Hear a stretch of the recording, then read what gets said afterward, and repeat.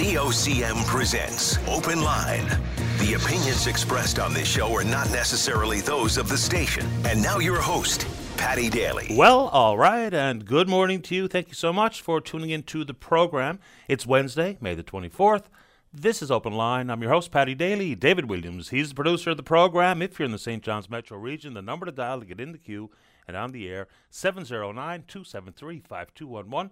Elsewhere, toll-free long distance, 1-888-590-VOCM, which is 8626. And, of course, the 24th of May, we just celebrated or took a holiday on Monday for Victoria Day. And, of course, today is actually Queen Victoria's birthday, born on 24th of May, 1819. And you heard Brian Medore in the newscast mention that us struggling Jays fans watching the team unable to get a key hit at a key moment rattled off 27 hits last night in Tampa Bay, won 20-1. Yeah, okay. It's actually an interesting story in baseball today. On the 24th of May of 1935, so more than 5 decades after the incandescent light bulb became a reality, waiting for technological advances, economic necessity, and a few driving forces behind putting baseball under the lights. So as tonight, May 24th, 1935, the first night game in Major League Baseball history was played at Cincinnati's Crossley Field. The hometown team beat the Phillies 2-1. So actually that evening at 8:30 p.m., President Franklin D. Roosevelt threw a ceremonial switch at the White House in Washington, and the lights went on in Cincinnati. Here's a quote coming from the late Red Barber. He was the Reds broadcaster at the time. He actually won the Ford Frick Award in 1978. As soon as I saw the lights come on, I knew they were there to stay. The lights were perfect. There were no shadows. Everything was lovely. In the ballpark that night, over 20,000 fans were cheering on the teams, the third largest crowd of the season for the struggling Reds, financially struggling. Average attendance for the Cincinnati home games at that time was around 2,000 in the day, over 20,000 for the first night game ever, and of course, here to stay, and rightfully so. All right, yesterday, a couple of mentions of some Mount Everest-related matters. I don't know what I'm infatuated with Mount Everest for a variety of reasons, some good, some bad. So there was records set recently by non-Sherpas and Sherpas. It was on this date in 2001. The youngest person ever to scale Mount Everest was a 15-year-old Sherpa named Temba. Okay. So we all know the place is up to your neck in garbage and litter. The Outer Ring Road, unfortunately, will have to be closed again. Most of the garbage, we assume, comes from the back of vehicles as they make their way to Robin Hood Bay. So on this Sunday, from 7 a.m. to 7 p.m., there will indeed be a closure from Kemmount Road to the Logie Bay interchange, so they can clean it up. So be warned. All right, stick with the roads, and we know the Outer Ring Road is a veritable racetrack. Always is. And so with this whole speed camera pilot program that's going to be coming into place as of the 1st of June, it's only going to be in Paradise and Mount Pearl. A couple of curious things. So apparently the city of St. John's didn't even know this was on the go. When they caught wind of it, met with the province just to be told that Paradise and Mount Pearl had already been selected for this pilot, and so St. John's is out. Okay. Unbelievably, there's at least 10 emails since we spoke about it yesterday that it's some sort of communism. Well, it's not communism. And it's been in place across the country for decades. One of the curious features, and I think people are rightfully pointing out a couple of things. What happens if and when you have an unreadable license plate? I guess nothing will happen. And inside this pilot project, there's not even going to be any tickets issued. They're going to simply send the speeder a warning letter in the mail, to which that's simply going to get a giggle and thrown in the recycling. So I'm not so sure why we're not going to issue tickets right off the bat, especially since the province says, Minister Studley says, that speeding is curbed by, what is it, the number? Some 30%, she says, based on the data collected elsewhere. So to reduce speeds, reduce accidents, reduce potential deaths. Oh, she says reduce speeds from 30 to 50%. So if we know that to be true, based on other jurisdictions and the data they've compiled, not so sure what the holdup is in issuing tickets, but some people are quite pleased that it's coming and hopefully will slow folks down. Others not happy about it at all. Anyway, you want to take it on? Let's go. All right, so it's the home stretch for the K-12 system. You know, always going to be questions. There was another dust-up in the House of Assembly yesterday about Frank Roberts Junior High, and you know the stories emanating from that school built in 1969. Over 660 students in the school now.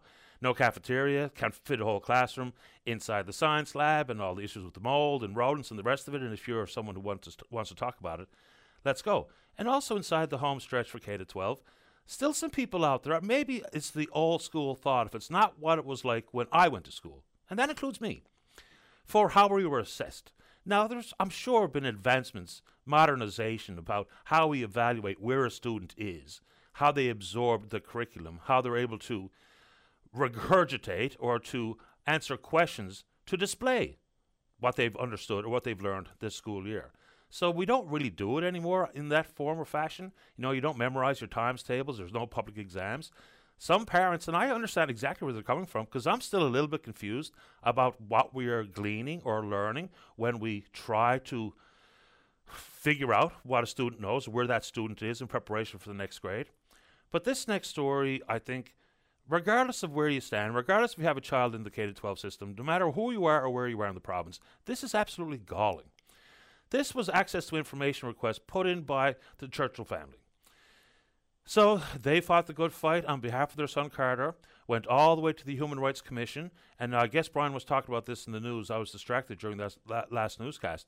They have found out through that access that over the course of 7 years, the province paid in legal fees just about $700,000, just about $500,000 alone in 2022. So we know the decision made by the Human Rights Commission and the awarding of $150,000 to the Churchills. But let's just think about this. With all the needs and the wants, for regardless of who you are, where you are, $700,000 to defend the indefensible is ludicrous. How and why did anyone think that this was worth pursuing? It wasn't the Churchill's fault that the province said we have an inclusive model of education, yet their child sat in silence for years. People knew about it. Maybe they didn't care about it. Maybe there wasn't human resources to do better, but it's not the Churchill's fault. It's not Carter's fault. It's not anybody's fault who's sitting in a classroom with some exceptionality, needing certain accommodations or supports. If the province wants to pretend that we have an inclusive model, then they need to staff it appropriately. So for the life of me, it just doesn't make sense that there wasn't a quick acknowledgement. Yes, Mr. and Mrs. Churchill, we know we're doing what we can. Here's the plan. Give us some benchmarks, some thresholds that we tick off. But nope, decided to spend about $700,000 in legal fees to fight what should have never been a circumstance to begin with. So again, you have to wonder about how much money we could have spent inside the world of training American Sign Language teachers, of addressing the teacher shortage, of dealing with the substitute teacher shortage, to deal with the schools that are having a hard time recruiting full-time permanent staff in more rural, remote parts of the province. You know, we have these conversations in healthcare, not so much in education.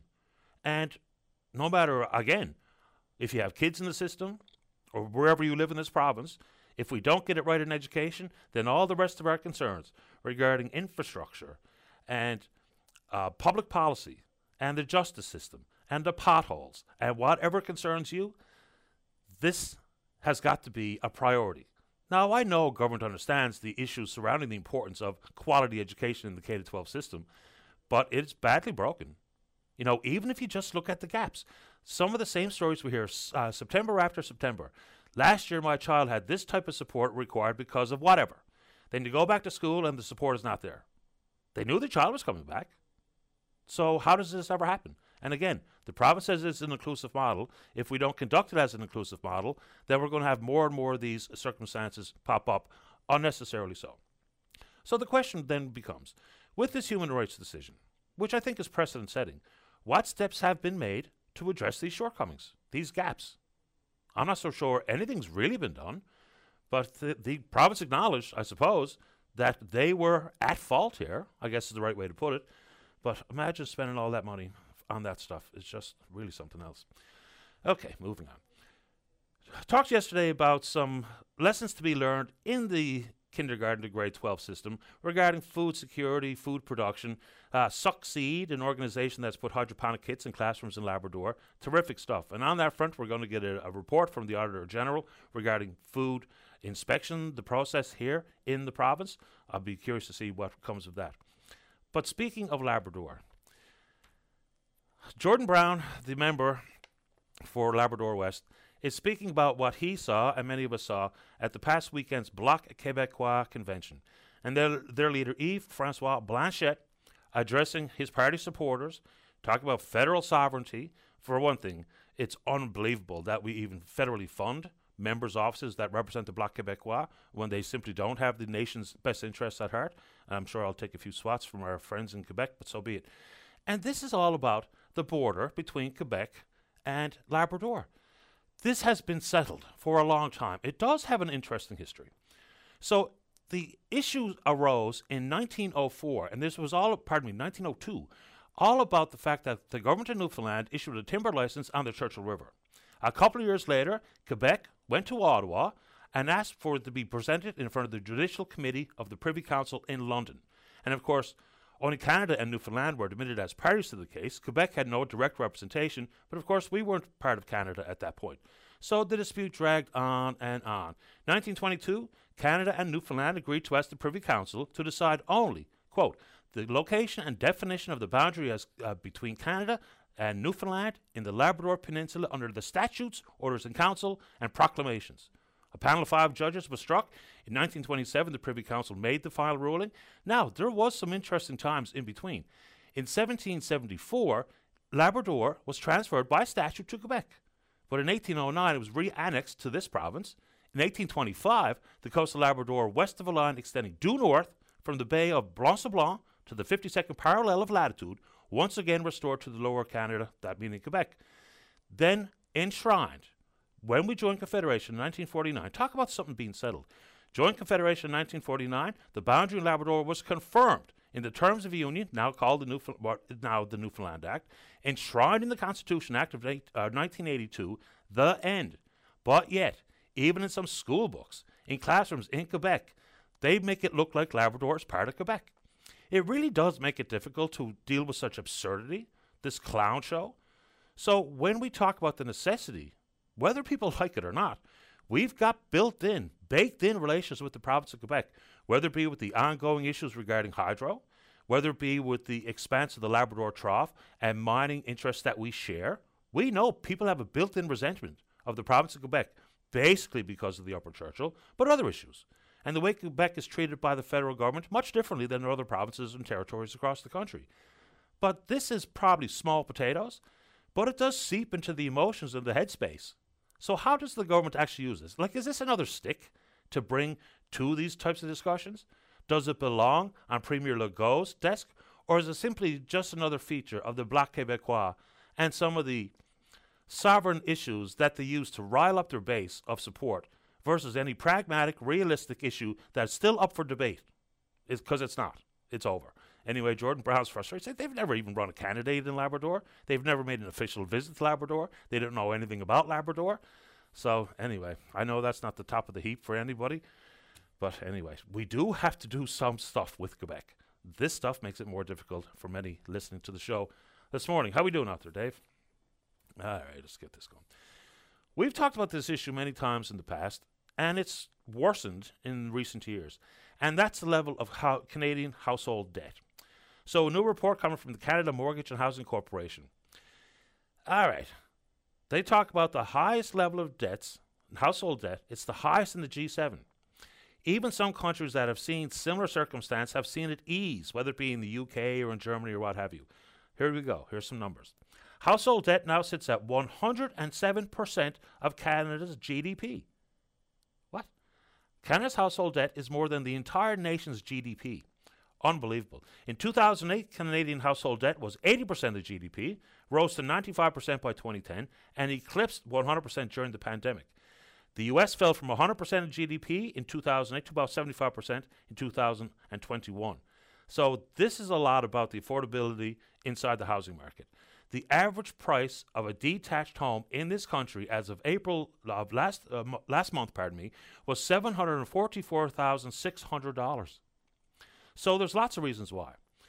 There's been some controls put in with foreign ownership in the recent past. That should help. There's some superheated markets, much different than, say, for instance, in Atlantic Canada. The notables, the Vancouvers, the Montreals, Torontos, Calgarys, and the like.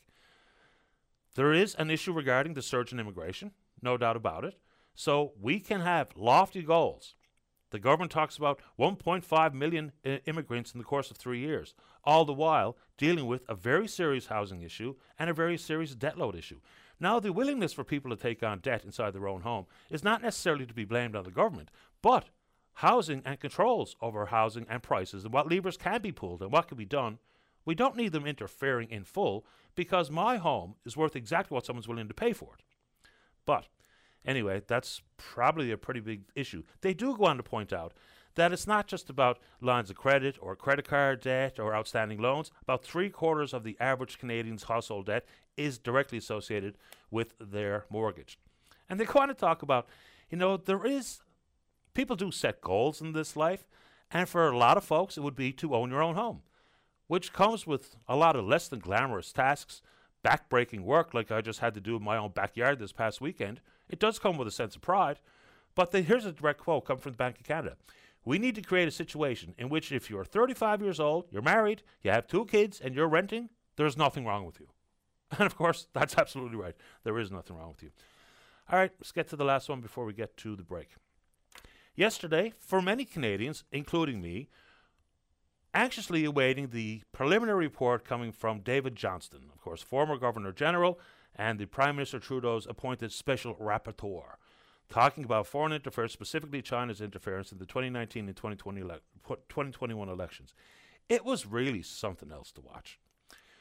So, in many quarters of the country, David Johnston will get a lot of respect and a lot of faith, and people have placed a lot of trust in him. But I don't think at this moment in time it's enough for David Johnston, regardless of his status or stature in this world, to simply say, trust me. There's too much on the line here. The key focus would have been on recommendations regarding whether or not there should be public inquiry, and he recommends against it. Says more public hearings will take place. Now, many people probably don't know the distinct difference between those two tools.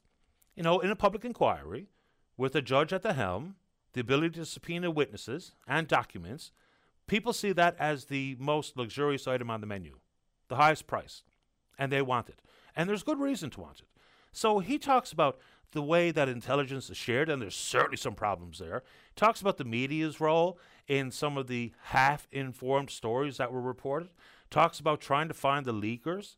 And even in a public inquiry, there still would be tons of classified information that we would never see.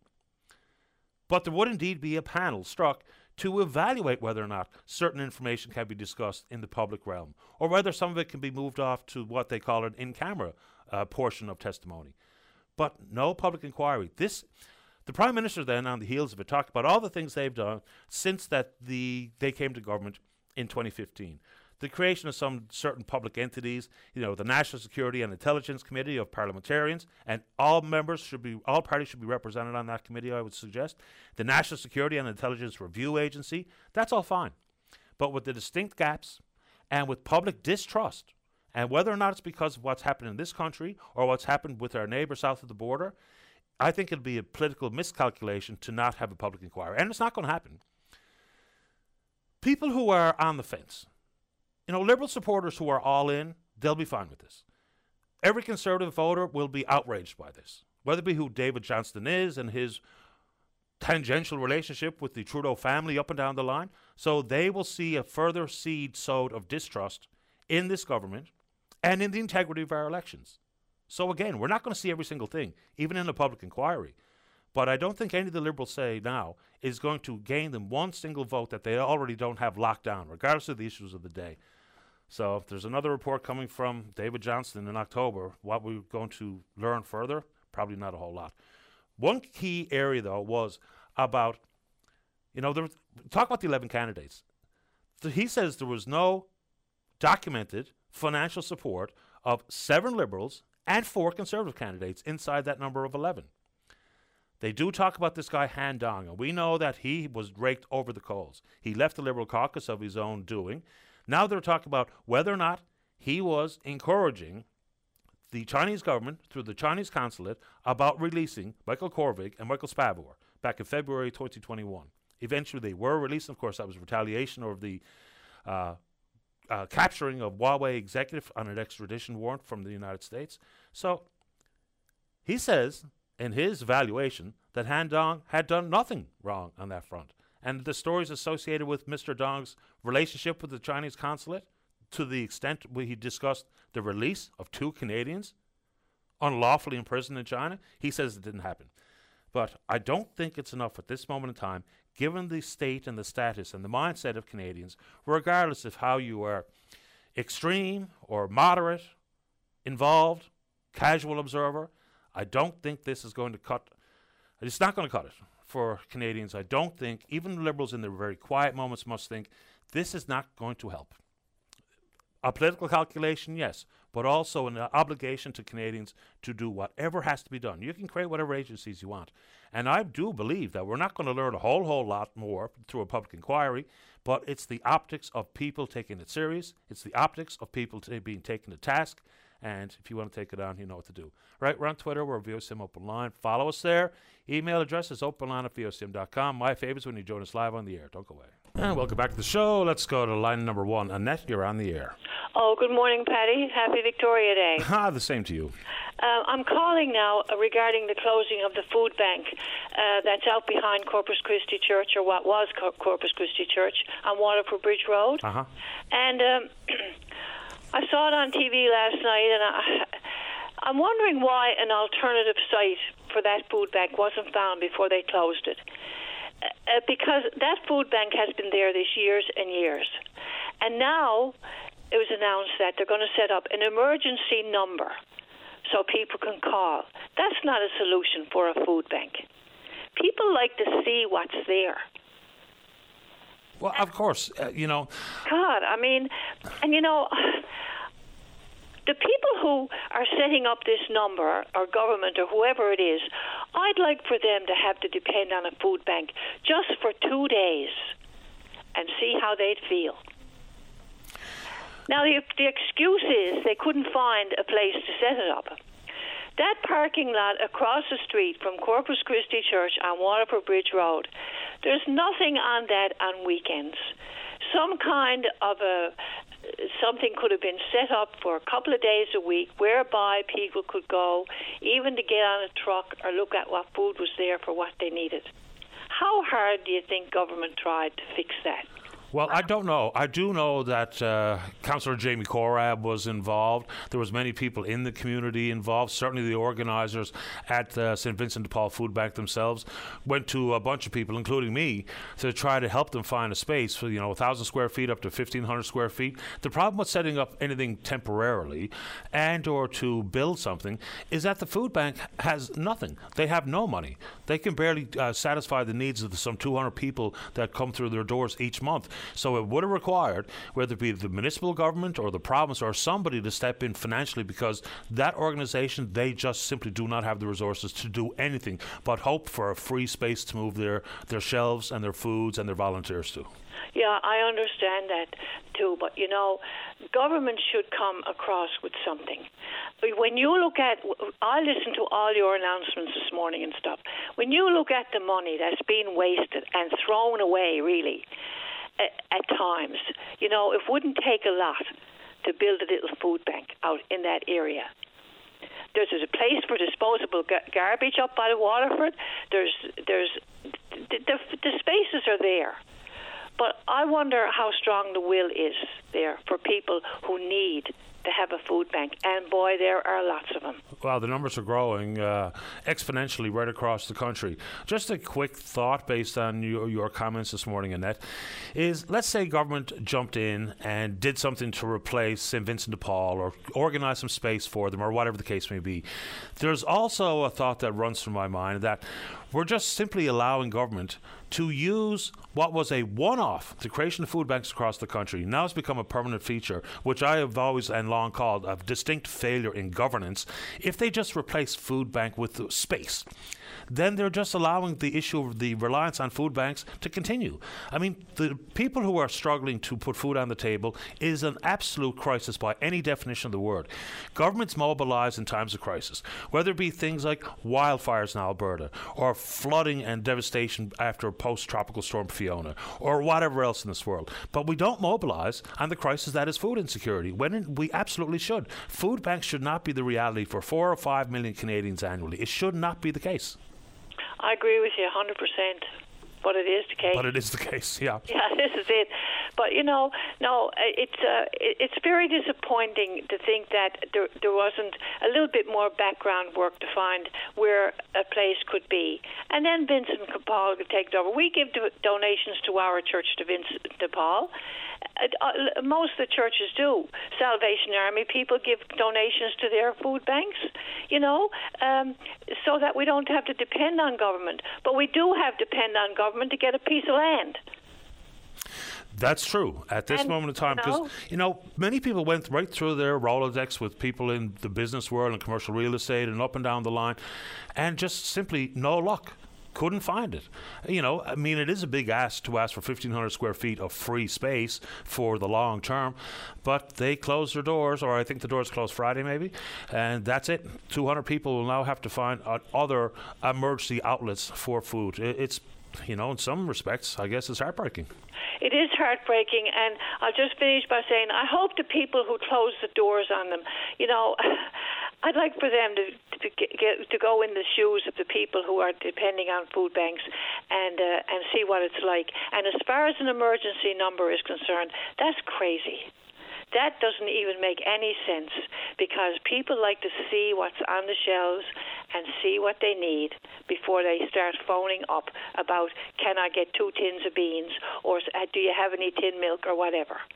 It doesn't make one bit of sense.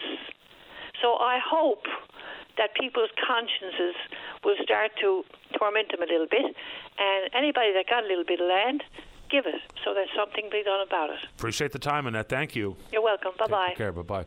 All right, before we go to the break, let's go to 3. Good morning, Michelle. You're on the air. Oh, good morning, Patty. Thanks very much for making the time this morning. Happy to do it. So I'm calling in about a GoFundMe, a fundraiser for my son, actually. So my son, his name is James Noftel, and he's 17 years old. He's a grade 12 student at Holy Heart, and he has just recently earned a spot on the under-18 Team Canada rugby team. So they have a big tournament coming up in Amsterdam this summer, and he'll be away for 2 weeks. So this is a pay-to-play event. So James, just a little bit of background, he found the sport of rugby 2 years ago when he was in grade 10. A friend of his invited him to join or to try out the team at school, and he just fell in love with the sport. And at the time, his now coach, Morgan Lovell, said to him, he identified him and said, you have a lot of potential and talent, and you could go far with this sport if you put the work in. So, which was very motivating for James. It was a bit of a challenge. And he has put the work in. He's put in countless hours, both in the gym and on the field over the past couple of years. And he's actually earned a scholarship for UBC. He'll be moving to Vancouver in August, and earned a spot on their rugby team and the Thunderbirds, which are the highest-ranking university rugby team in the country. So he's really worked very hard for these opportunities that are being presented to him. And, of course, as a working middle-class family, we do absolutely everything we can to support him in all of his endeavors. But these pay-to-play events, they get quite costly after a while. Oh, yeah. So, look, I know. Yeah. I've seen James play. He's a fine player, and he's really bulked up in the last couple of years. And to get a spot on Canada's U18 team to play at the Four Nations tournament in Amsterdam is a massive accomplishment, as is getting a scholarship to play rugby at UBC.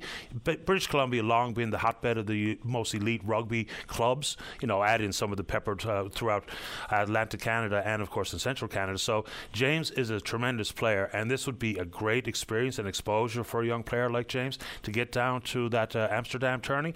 I've seen the GoFundMe. I think there's a goal set at $4,000. Last time I looked, you were right around $2,000, so still a way to go.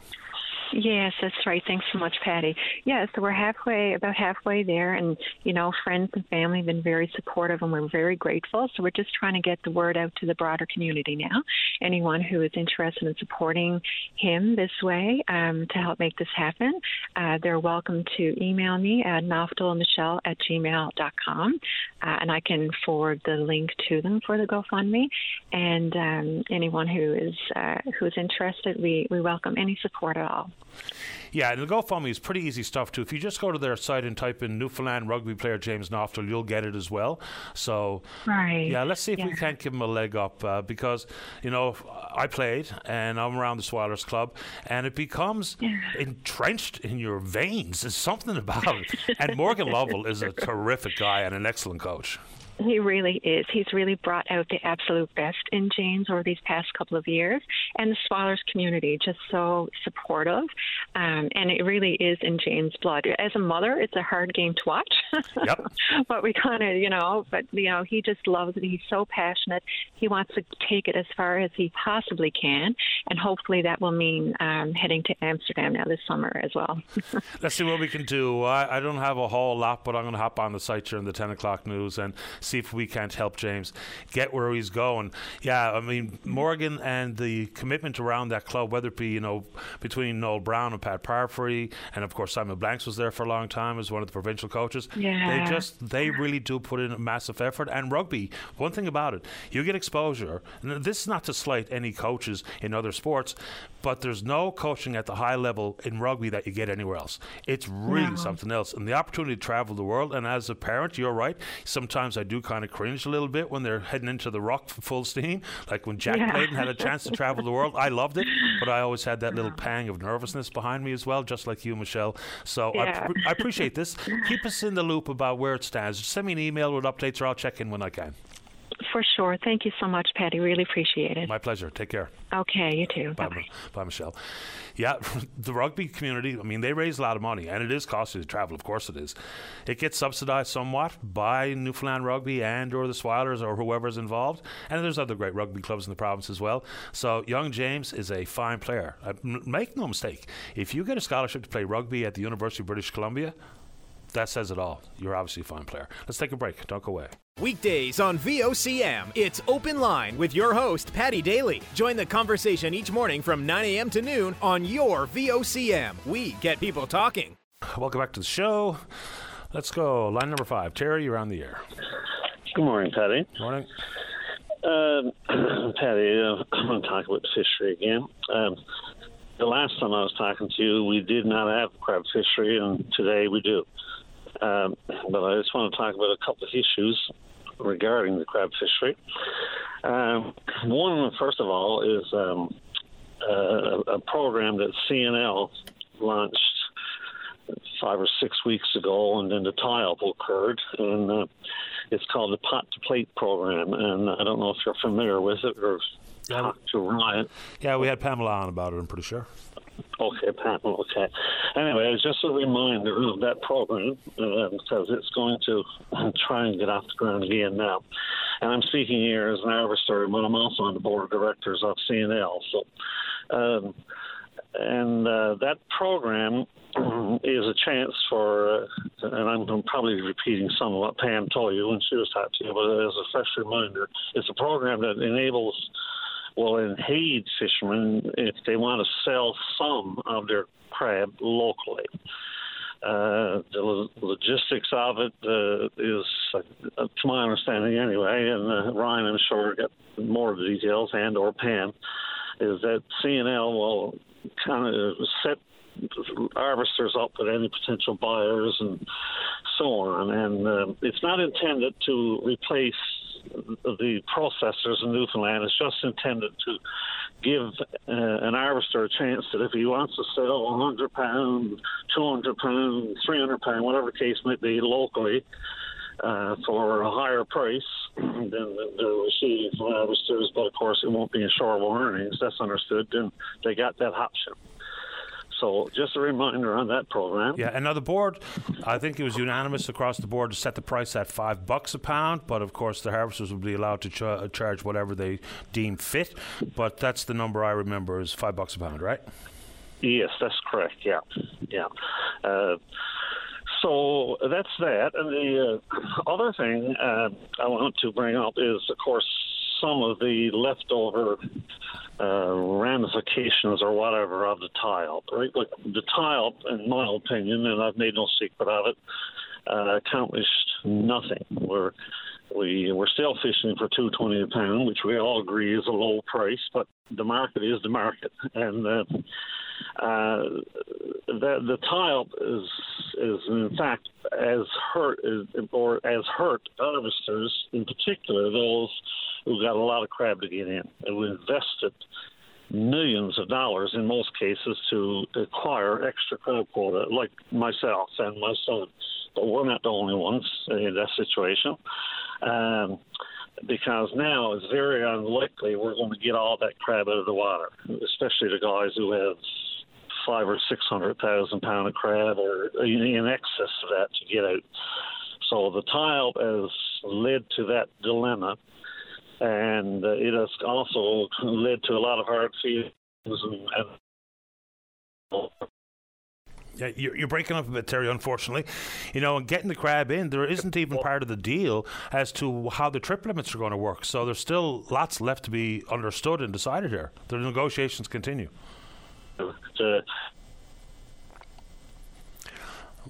I can't hear Terry any longer. DFO, and of course that. Terry, let's see if we can wiggle around left to right a couple of paces and see if we can't get a bit of a better connection.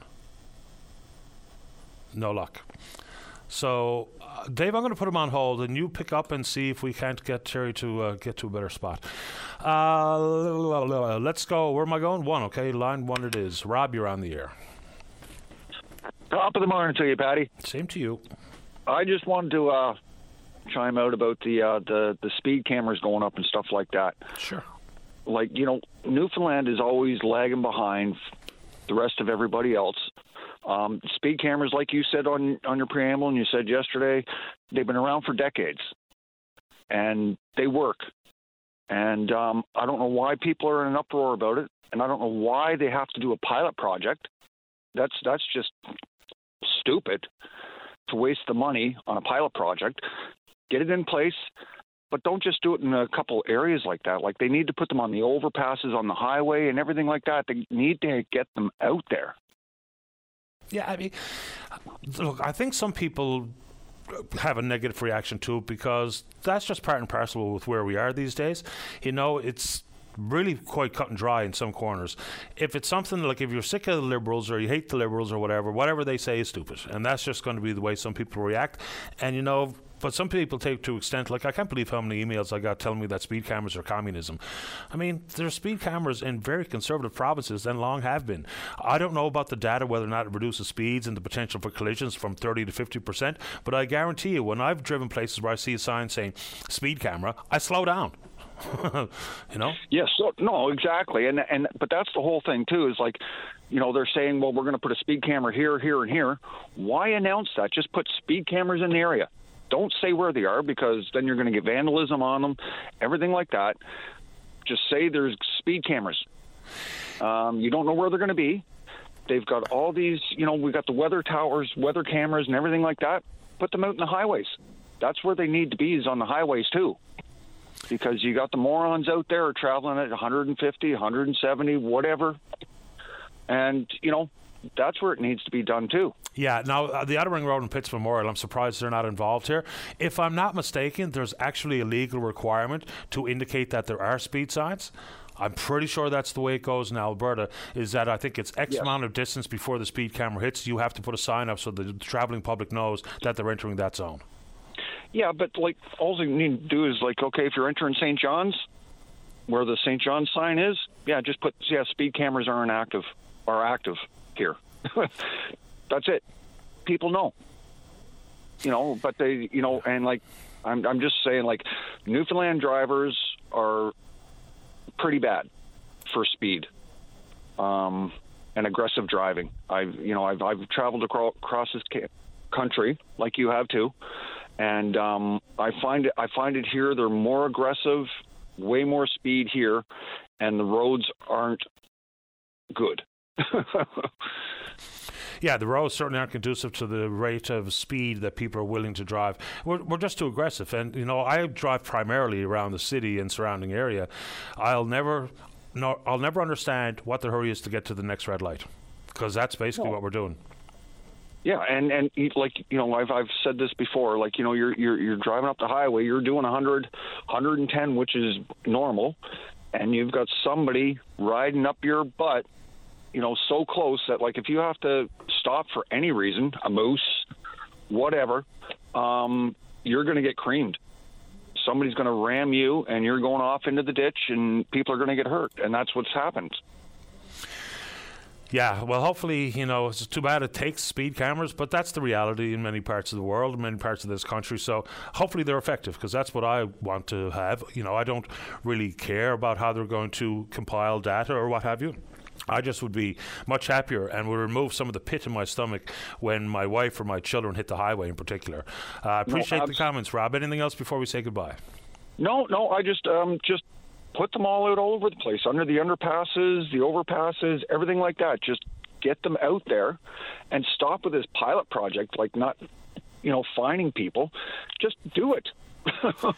Let's just do it. Appreciate this, Rob. Thank you. Okay, have a good day. You too. Bye-bye. Bye. All right, let's take a break. When we come back, we're going to wrap up our conversation with Terry Ryan, and then we're going to be speaking with you. Don't go away. And welcome back. Let's wrap up our chat on 8 with Terry. Terry, you're back on the air. Yes, good morning again, Patty. Sorry about that. Aaron, beautiful go overtime this morning, and I must have struck a little blackout area. Anyway, I don't know how much you heard of what I was saying. We were finished with the pot to plate program. I think we were. We were, and then we were talking about how it's going to be difficult to get all the crab in, especially if you have a big quota.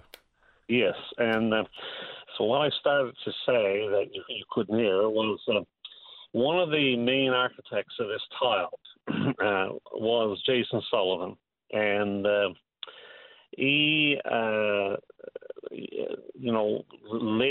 organized a number of protests. One of the protests, the leader of the ASP, Jeff Lauder, commented on last night on the news and again this morning on VOCM News, was the protest that was at the hotel where they were trying to have negotiations regarding the formula and other things.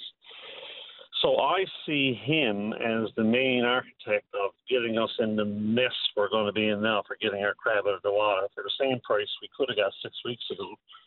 And he's, in my opinion, he's become completely unhinged. His goal is to become, to try and keep some kind of popularity amongst a number of voters, to become president of a union that he wants to destroy, and is completely crapping on and everything else. So I know the dichotomy, the irony of that is beyond my thinking. But isn't that his right to do so? People can believe him, or trust him, or ignore him at their pleasure. Of course, it is right. It's also my right to give my opinion about him, which I'm doing now. And he's even as recently as he never got his way on the thing. I mean, he was preaching, we're going to get a higher price come 1st of May, especially Mother's Day. The market is going to improve. He was preaching like he knew as much as the Lord Almighty knows about what the marketplace is going to do. So he failed in that. Now, as recently as yesterday, he tried to get another argument going over another fallacy that this 20% tolerance of crab, where if you have 20% or less of less than 4-inch crab, you'll still get paid for that particular trip for the full price as if you had 100% 4-inch or greater crab. And the union quickly put out a release on that last night showing that he's wrong there. Nothing has changed. We got the same system there we've had for years and years and years. And I'm no lover of the leadership of the union either, which I've said before. But that man is completely unhinged, and in my opinion.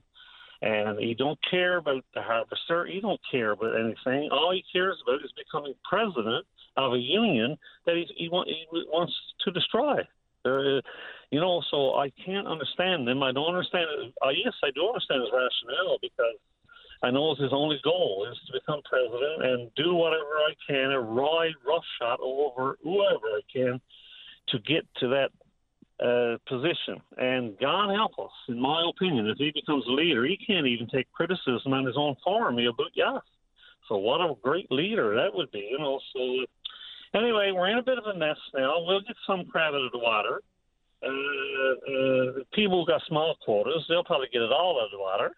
And like I will, sure. I mean, I only got a small quota, but offshore boats, a lot of them won't, that have invested millions of dollars over the years. And it's thanks to Jason Sullivan. So, that's the essence, really, of what I wanted to say. Sure, but I mean, Jason Sullivan, on the outside looking in, I think it was pretty loudly supported by Mr. Spingle, Mr. Priddy, and others who are actually in executive positions at the FFAW. I don't think anything was accomplished. Look no further than the price. Yes, anyway. The Mr. Spingle and Mr. Priddy supported Jason Sullivan through their non-action. And I said that before. They should have come out yesterday. They kind of threw Jason Sullivan under the bus yesterday. Mr. Priddy did on the news last night, where he said, that Jason basically was responsible for the Argentia protests and others, that they didn't organize it. It wasn't their organization. So they pretty well threw him under the bus yesterday, but they should have done that weeks ago. Well, now Jason Sullivan says that he wasn't at Argentia at all. Well, maybe. I don't know if he was or not, but the Mr. Priddy more or less said that he organized it. And he was at the union office protest because he was on social media, a picture of him up in the dome of the truck. Yeah, I saw that, but he says he was not in Argentia. And if people choose to do what Jason Sullivan suggests or asks them to do, then there's bigger than Jason Sullivan, right? And there's lots of people on that side or that thought on this particular issue. But, Terry, I've got to get another one in before the news. Appreciate the time. Thank you very much, Patty. Take care. Bye-bye. All right, let's keep rolling here. Let's go to line number 5. Good morning to Sheila McKinnon-Drover. You're on the air. Oh, good morning, Patty. Morning. I must say thank you to you for the service that you and VOCM provide to the community in allowing the discussion of issues that concern citizens and, of course, in providing a forum for public service announcements, which is why I'm calling this morning. Happy to have you on, and of course we've spoken about L'Arche Avalon in the past. What's the update, Sheila? Well, for your listeners who may not know what L'Arche Avalon is, L'Arche Avalon, and L'Arche generally is an organization which supports adults with intellectual disabilities. And this weekend, starting on the 26th, on Friday, is the beginning of our annual community weekend, to which everyone in the community, I mean in the St. John's community, not just in the L'Arche community, everyone is invited. It's being held at St. Mark's Anglican Church in the community hall there, in the community room of the church on Logie Bay Road. So there's lots of parking and easy access and fully accessible. And people with and without intellectual disabilities are very welcome to attend. This year, Patty, we have a person leading us, Cheryl Zink, her name is, and some people may have heard of her through the Toronto Fringe Festival, and she's going to be leading us with music and movement and storytelling, and it's just going to be a fun weekend. So that's Friday, Friday, May 26th, from 6 to 8 p.m., and on Saturday, all day from 10 a.m. until 3:30 p.m., and on Sunday we clew up in the afternoon from 2 to 4:30 p.m. And as I said before, everyone is welcome, and if you can't come to the whole thing, even if you want to drop in at some point on Saturday, you're welcome to do that. No registration required.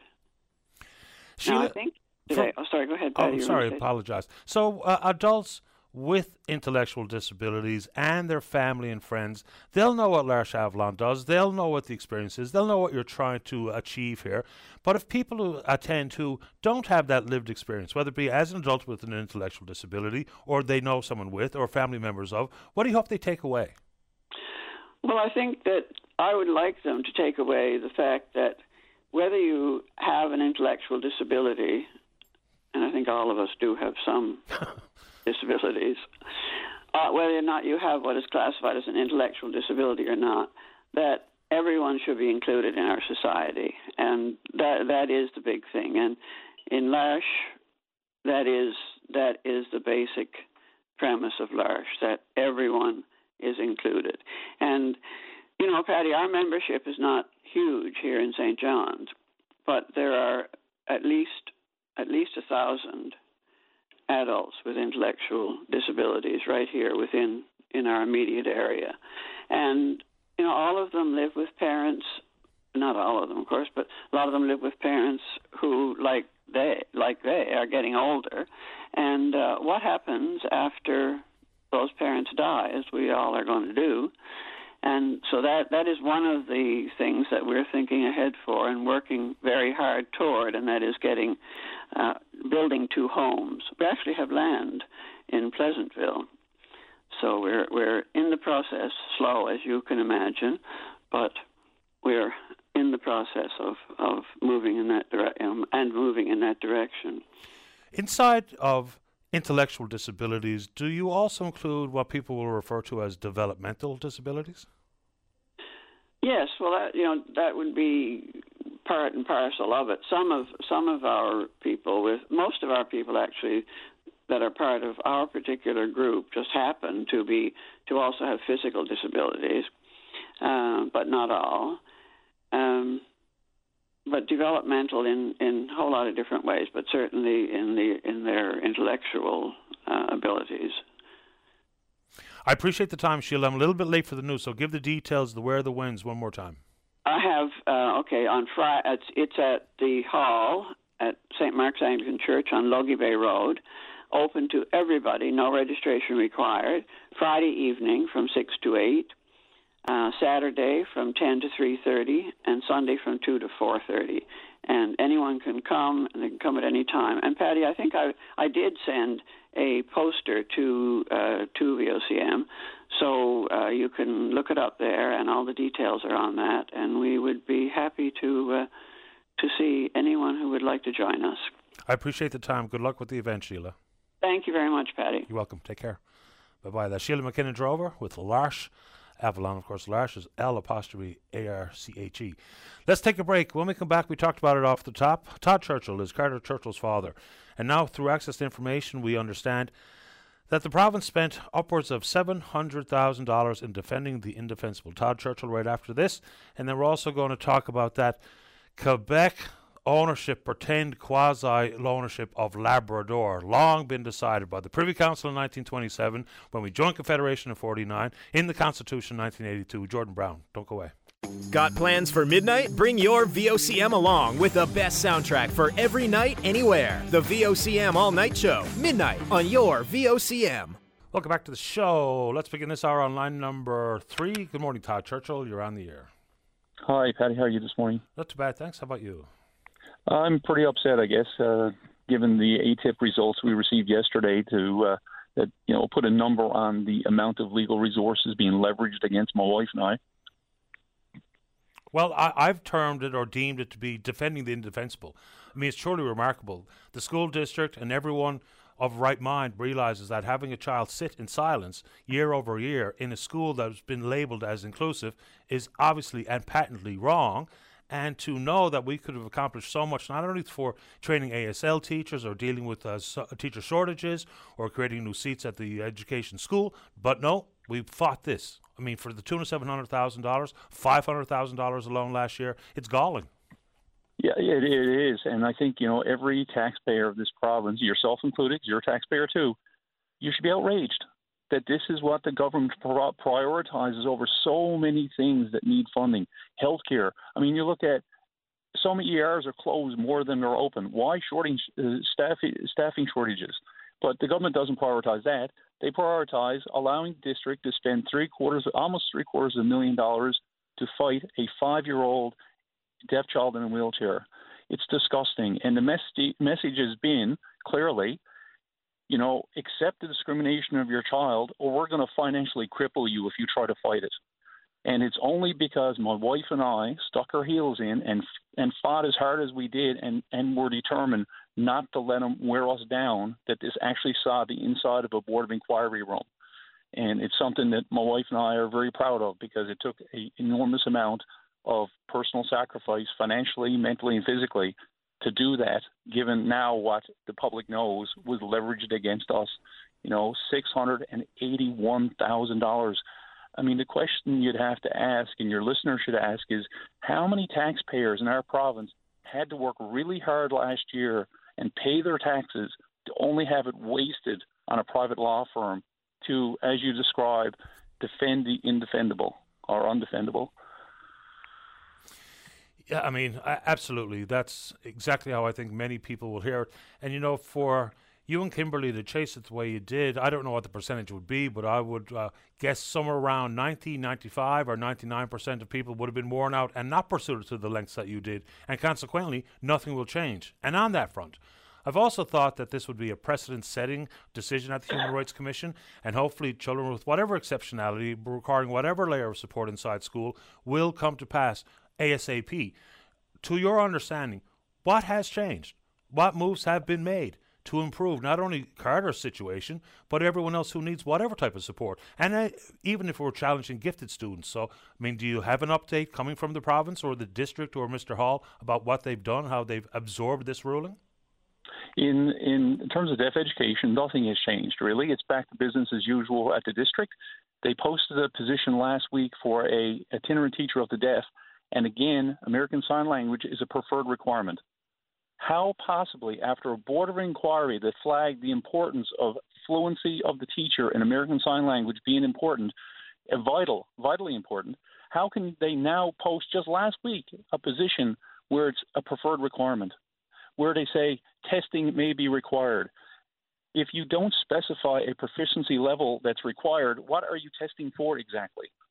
So what's deemed to be a successful test? You just do a test, and no matter what you score, you're going to be hired anyways. So nothing has been learned. It's just back to business as usual with Terry Hall, who it seems to me to be Tony Stack in a different wrapper. And like one of the things I'm going to make a personal appeal. And now that your listeners have a full understanding and it's gone out in public of the amount of legal resources that were leveraged against us and the crushing amount of legal resources that were aimed to grind us down, I'm going to ask your listeners and make a personal appeal that every single one of your listeners go to Facebook and go to Deaf Children Matter and follow the page. It costs you nothing, but it would be a show of support to my family and my son in particular of what we endured over 6 years of a crushing amount of weight that was exerted against us to try to get us to stop and cancel our claim. So that's the appeal I'd make to your listeners, just to go on to Facebook and follow Deaf Children Matter. And there's all kinds of posts and all kinds of excerpts from the Board of Inquiry for people who didn't follow it. And some of the testimony was shocking. It was really, really shocking.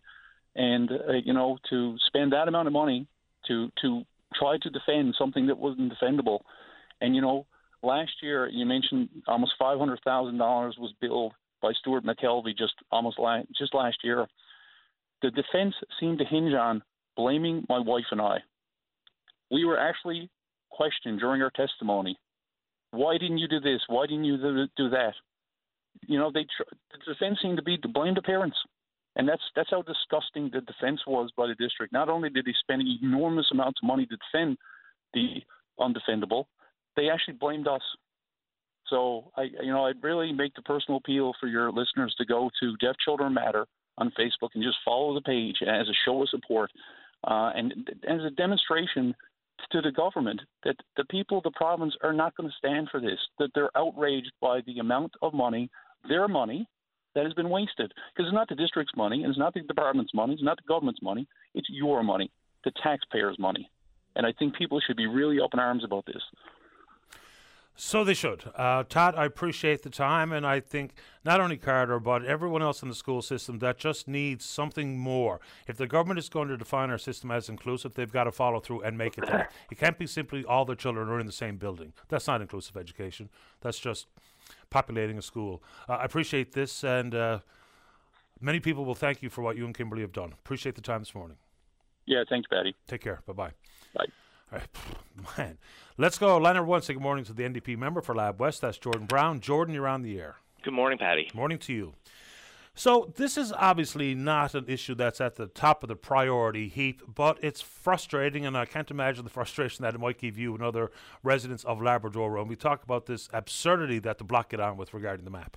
Well, it's not even the map; it's even the resolution that they had at the convention, right? Like how do you like accept something as a Labradorian? How do you accept that someone's national policy is to annex your territory? So this is it's upsetting as a Labradorian, and I find it really interesting if you just go on the comments and stuff, because the article did get picked up by Radio Canada, and calling me a stupid newfie. Well, if any of the sovereignists knew the actual history of Labrador, they would know I'm not a Newfoundlander. I'm actually a Labradorian, and this is the problem I have is they have no idea of our history, our culture, and who we are as a people, but yet they want to make it a national policy of their party to eliminate us. Yeah, not to pick apart what you just said for the sake of, but you say you're not a Newfoundlander, you're a Labradorian. What does that mean? Well, I was born and raised in Labrador. Labrador is my home. Labrador is my part of my identity and my culture. I do understand, like, we're the province of Newfoundland and Labrador, and 90% of Labradorians identify as Labradorians. People on the island colloquially know themselves as Newfoundlanders. And there is a difference, but it's a part of our fabric. It's a part of who we are as a province, as a whole. And I know you want to pick it apart and that, but I'm from Labrador. That's my identity. That's who I am. Yeah, I try to be mindful of referencing the province as Newfoundland and Labrador, because whenever I don't, then of course people get quite cross. But I think you're right. Like, if you were living and working in Alberta and someone said where you're from and you're born and raised in Happy Valley Goose Bay, you say I'm from Labrador.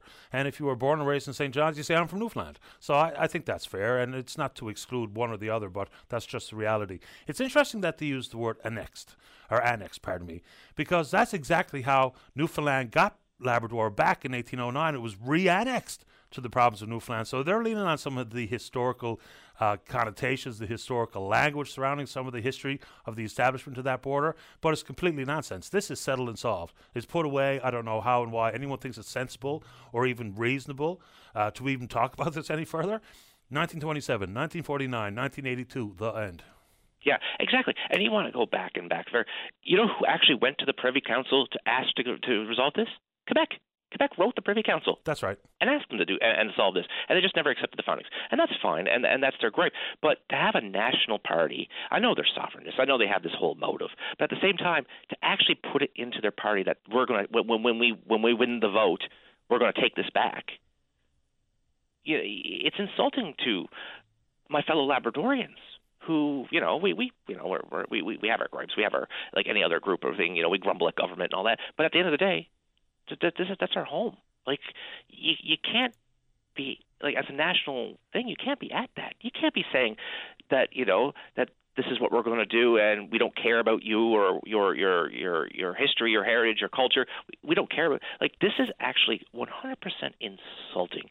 And I know, like, this is on the top of the list of things that's going on in our country and our province right now. But at the end of the day, I had to say something. I had to say that, this is just insulting to me. It's insulting to the people I represent, and insulting to my family, my fellow Labradorians and my family, that, this is how you think of us. And, everyone says, well, it's just a map. It's not just a map. It's my home. And that's what's different. Yeah. And, again, it has a couple of tentacles that extend from it. We do indeed have ongoing relations, whether people like it or not, with the province of Quebec, and things have to be done. Business has to be conducted, whether it be hydro or mining or whatever else. So this makes it a little bit more difficult for some people who hear this story and are as frustrated as you sound this morning. So I don't know where we go, but I will add this. The Bloc does this on purpose, and it has no basis in reality. It has no legal ramifications that lean their way. It's absolute bluster and nonsense and political hyperbole. So, you have to wonder why they do it, but of course they do it because their base just loves it, and they lap it up, and consequently it's another reason for them to be loyal to the Bloc, no more, no less. Like, it really has no real meaning. It's just some of that stuff that you get on with at conventions so that the rank and file applaud and yell and scream and wink and nod. It's just, it's right up there with stupid. Yeah. And they teach it in their schools, which is really interesting too, Patty. They teach it in their schools and that too. And from my past life, I was on the tourism board in Labrador West, and I was working the tourism center one day, and Quebec visitors are probably one of the biggest actual tourist people that come through our region, and it's just interesting when they come to the Tourist Information Center and see our map of Labrador, and they go, "Oh, I thought Labrador City was actually a part of Quebec. Oh, we learned in school that this was actually a part of Quebec," and they had no idea that. No, this was settled in 1920, and and it's amazing that it's just rhetoric that they keep putting out there, and they don't even realize that there's 30,000 people that live here that call this home and identify differently, and it's been so long that the claim that they had on us, even though back in the 1800s, it's been so long that an entire culture and history was developed in the time that it is, and now. They want to talk about protecting their culture and French heritage and culture, and that's fine. Yes, protect that. That's an important part of your culture. But it doesn't mean you have to go destroy somebody else's. Yeah. Someone just wrote me saying, isn't this best ignored? Okay, but ignoring it doesn't make it go away. It just means that we'll just turn a blind eye and a deaf ear to it, which I get. And I've said it quite clearly off the top. I know this is not number one priority for anybody, and I would imagine it's not number one priority for you, given the issues that you and I talk about, but it just does seep into the ongoing thoughts about Quebec's place in our confederation, our relationship with the province of Quebec, our place in confederation. So it's it's a little bit bigger than simply the flag kerfuffle, or pardon me, the boundary kerfuffle. And amazingly, all stems back to 1904 about a timber license along the Churchill River. Amazing stuff. Last word to you before I have to go, Jordan. And it's a conversation that we need to have, not between our relationship with Quebec. They're our neighbor. That's it. We can't physically move our geographical locations. No. We have to deal with this and have a conversation with our neighbor. But maybe at the end of the day, maybe it does have to have a conversation between our province and the province of Quebec to accept that it's time to put this to bed once and for all, and to actually have some acceptance that this is how it's going to be, and that's it. If you want to have good relations, maybe it's time to put this to bed. Appreciate the time. Take care. Bye bye. You too. Bye bye. Jordan Brown, NDP member for Lab West, and it's been suggested, how do we utilize this or bring this story into ongoing discussions, negotiations, whatever, on whatever front, whether it be 2041 or hydro in general or mining in the Labrador Trough. I don't know if you can hang Bloc Québécois convention ridiculousness on the desk of the premier of the province, whose party is the Coalition Avenir Québec. But anyway, and I know that'll be eye roller for some, but for some it's important. Let's take a break. When we come back, we're going to talk about some of the fallout and the preliminary report offered by the Special Rapporteur, which is a fancy word for saying person, David Johnston. Don't go away. Welcome back to the program. All right, let's go. Line number 4, Colin, you're on the air. Good morning, Mr. Daly. How are you this morning? Best kind. How about you? Good, thanks. Good. Just before I get into my topic here of the Johnston report, just listening to the MHA from Labrador, Mr. Brown, talking about the border dispute with Quebec. Mm-hmm. I wonder what the United States would do if Russia decided to include in their map of their country the state that is now Alaska. Yeah. Because Russia used to own Alaska at one time, and I think they sold that to the United States around 1867 for around $3 million. And eventually Alaska became the 49th state of the United States. So yeah. I wonder what Joe Biden would do if Russia decided to include Alaska as part of their country now. I think Mr. Biden would be going all Jesuit over Mr. Putin. Yeah, they'd be redirecting warheads. It'd be the Ukraine war on steroids. Yeah, that's right. I think. Yeah, but who cares about borders? Borders don't mean anything, right? Well, they kind of do, and we all know it. It's just bluster, but it's frustrating because it's been happening for so long and so often. And imagine someone from the province of Quebec in Labrador saying, "What? I thought Labrador City was part of Quebec." No, it's not. Talk about the indoctrination that people bleat on about all day long. Let's talk David Johnston. Go ahead. Yeah, I watched a part of the news conference yesterday, and I think the big takeaway from that is I've read the report. Things need to be done, but we can't discuss that because if we try to discuss it, well, then we'd have to kill everybody who didn't have a security clearance to hear it. So, it's it kind of leaves me scratching my head. I think we have a serious problem with foreign influence in our elections and with our intelligence services in general.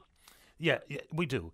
It's also important to point out, and this should not be news to anybody, is that this is not just something that happened in 2019 with one country. Foreign interference, whether it be influence, information and misinformation, disinformation campaigns, maybe even financial contributions, have been happening for a very, very long time. And it extends well beyond China. The notables, once again, I mean, we can and we should be talking about Russia or Iran or anybody else who's meddling in our elections. We have to protect them as best possible. So the fact that some people are telling me that, it's only now under this incompetent government that this happens is just kind of silly, because it's been happening for a very, very long time. Well, you're absolutely right. And I think, a full commission of inquiry would number one, would get at the bottom of what exactly is going wrong in our intelligence systems, national security systems, and what's going right. Just a few comments that Mr. Johnson made yesterday about intelligence going up the chain of command, and there's gaps in the system and things like that. Just on its face, that sounds very disturbing to me, especially in the post 9/11 world. I would have thought the federal government would have revamped the national security apparatus and the intelligence gathering systems in this country to ensure that our security and intelligence services are operating at top notch, and they're playing an A game 24/7. They might be playing an A game inside their day-to-day operations. Where there's obvious gaps is how the information is disseminated and shared. I mean, that's where the major problem lies. And, I do think that the whole thought of public inquiry is a political exercise. Not to dispute that, I think it's required.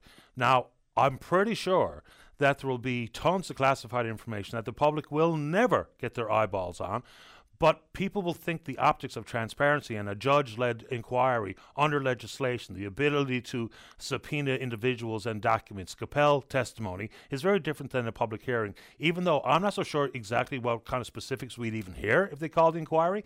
But without one, we just risk going down a path of further erosion of trust and faith in institutions. I don't care who you support as a political party, I really couldn't care less. But if we have a widespread continued erosion, that's bad for everybody. That's bad for your party, it's bad for your vote, it's bad for the politician you support, it's bad for the country. So I don't think we're going to learn a whole lot more, but I think it's a worthwhile exercise. I agree, and optics is very important here. And, a full commission of inquiry, you get a judge would have the required security clearance to hear witnesses. Everybody will be put under oath. All the lawyers participating in the inquiry, they would have the required security clearance. Not all of this would be in camera. Some of it would be public, but a lot of it would be in camera, and I'd be fine with that. But at least, there's a mechanism in place, and there'd be guidelines set up, and the final report would go to the government, and hopefully the government would act on that. With this refusal yesterday by Mr. Johnson to call a commission of inquiry, I think the optics here are really bad. Well, no way around it. I don't know David Johnston. Of course I don't. I don't know much about the man. But I think at this moment in time, there's very few people, unless you are just so entrenched in your political ideology and leanings, that if anybody but anybody stands up and simply says, trust me, that's probably not good enough for anybody. Now, of course, there'll be some political figures and some of their supporters. That's good enough for them, but it shouldn't be good enough for any of us. Simply trust me is a tricky way of trying to temper the fears or the worries or the anxiety or whatever emotion people are experiencing about this stuff. But again, it's not just China, it's not just Russia, it's not just Iran, and it's not just 2019 and 2021. So we've got to spread our thoughts out a little further here to get to the bottom of it. But how they share information and, focusing on the leakers, I get it. Focusing on the way the RCMP operates inside of this envelope, I get that. Even if we talk about some of the misinformation that was shared, even especially by the media, I can understand that. The issues regarding Han Dong and or when anybody was told about any Chinese diplomat and looking for information and or threatening Michael Chong's family, I get that. But would any of that actually be further shone light upon in a public inquiry? Probably not, but I think it's the right thing to do. I'll give you the final word this morning, Colin. I think a public inquiry could, one of the avenues of endeavor in a public inquiry would be whether this country needs a foreign intelligence service. We don't have one. The Americans have one. The British have one. Other allies of ours have one. I think we're flying blind here when it comes to threats from overseas. Any intelligence that we get, a lot of it is coming from Americans and Brits who are our allies, but it's being filtered through their intelligence and national security apparatus, and they may not necessarily be acting in our best interest. I think we need a foreign intelligence service, and I think a commission of inquiry would go a long way to at least endeavoring to find out if we need one. Along the lines of the McDonald Commission of Inquiry in the 1980s, which gave rise to CSIS, right? Yeah, I mean, I don't know if that's needed or not, but I think there's also conversations to be had about the good work, a.k.a. the terrible work, done by groups like MI6 or Mossad or the CIA, because that's created a beast that is completely unstoppable at this moment in time. Appreciate the time, Colin. Off we go. Thanks. Take care. Bye-bye. Bye now. All right, I'm not sure who's next. Oh, yes. We're going to talk to a fella named Andrew Bedwell. He's a 48-year-old British sailor. He's going to attempt to set a record by crossing 1,900 nautical miles of the Atlantic Ocean, separating Canada from the United Kingdom, in a boat measuring 1 metre. Andrew Bedwell, Big C, up to this. Don't go away. Take a break. Join us weekdays from 12:30 to 1 p.m. as we discuss anything and everything that's happening now. It's all on the table during your VOCM lunch break. Welcome back to the program. Well, from St. John's to Cape Lazard in Cornwall, 1,900 nautical miles across the Atlantic Ocean. The British will not stand idly by and watch one of their records be stolen by an American in particular. 1993, Tommy McNally, British sailor, he set the record for crossing the Atlantic in the smallest boat ever. It was an unbelievable story. So they salvaged parts from an old closet or something, a porthole of from a washing machine, and then an American took it, Hugo Whelan. Now, Tommy McNally actually designed the boat that's going to be sailed across the Atlantic by the British sailor at 48 years of age. Join us on line number 7. That's Andrew Bedwell. Andrew, you're on the air. Hello there, Paddy. Welcome to the programme. Hello. So, describe your relationship with Tommy McNally, if there is one. There isn't one. I actually got hold and spoke to Tom McNally's daughter, Lorraine, unfortunately after he had passed. But he had already started the design for this vessel and started the build of it, and so we've carried it on. It's amazing photos. I've seen a couple. I read an article in Vela. Yes, yeah. Before we get into why you're doing it, describe the vessel. So she's an exceptionally short sailing vessel. She's only just over a metre long, and the reason she's just over a metre long is to break the current world record, as you mentioned earlier, who's held by Hugo Whelan, and his record is 1.63 metres. And so what I wanted to do in the best of British tradition was actually absolutely smash the record, and I wanted to take half a metre off the length, but my legs are too long, so we've had to make it a little bit longer. But we're taking 42 centimetres off the current world record. And that size of vessel, I suppose there's all sorts of watertight compartments so they can store your provisions, but I don't imagine you can lie down or get comfortable at all in this little rig, can you, Andrew? No, there's certainly not a lot of comfort in it. I can just about stretch my legs out. Well, barely stretch my legs out. So I shall be mainly in the seated position, but we've got full harness in there. There's 12 watertight compartments. It's just an amazing vessel, but obviously 100% designed for the challenge. I should have brought up the story that I had read, but I think this is not the first time that you've taken on these types of adventures. Circumnavigated Britain aboard, I can't remember what it was called, something 650, and then you solo sailed in and around Iceland, the Arctic Circle and what have you.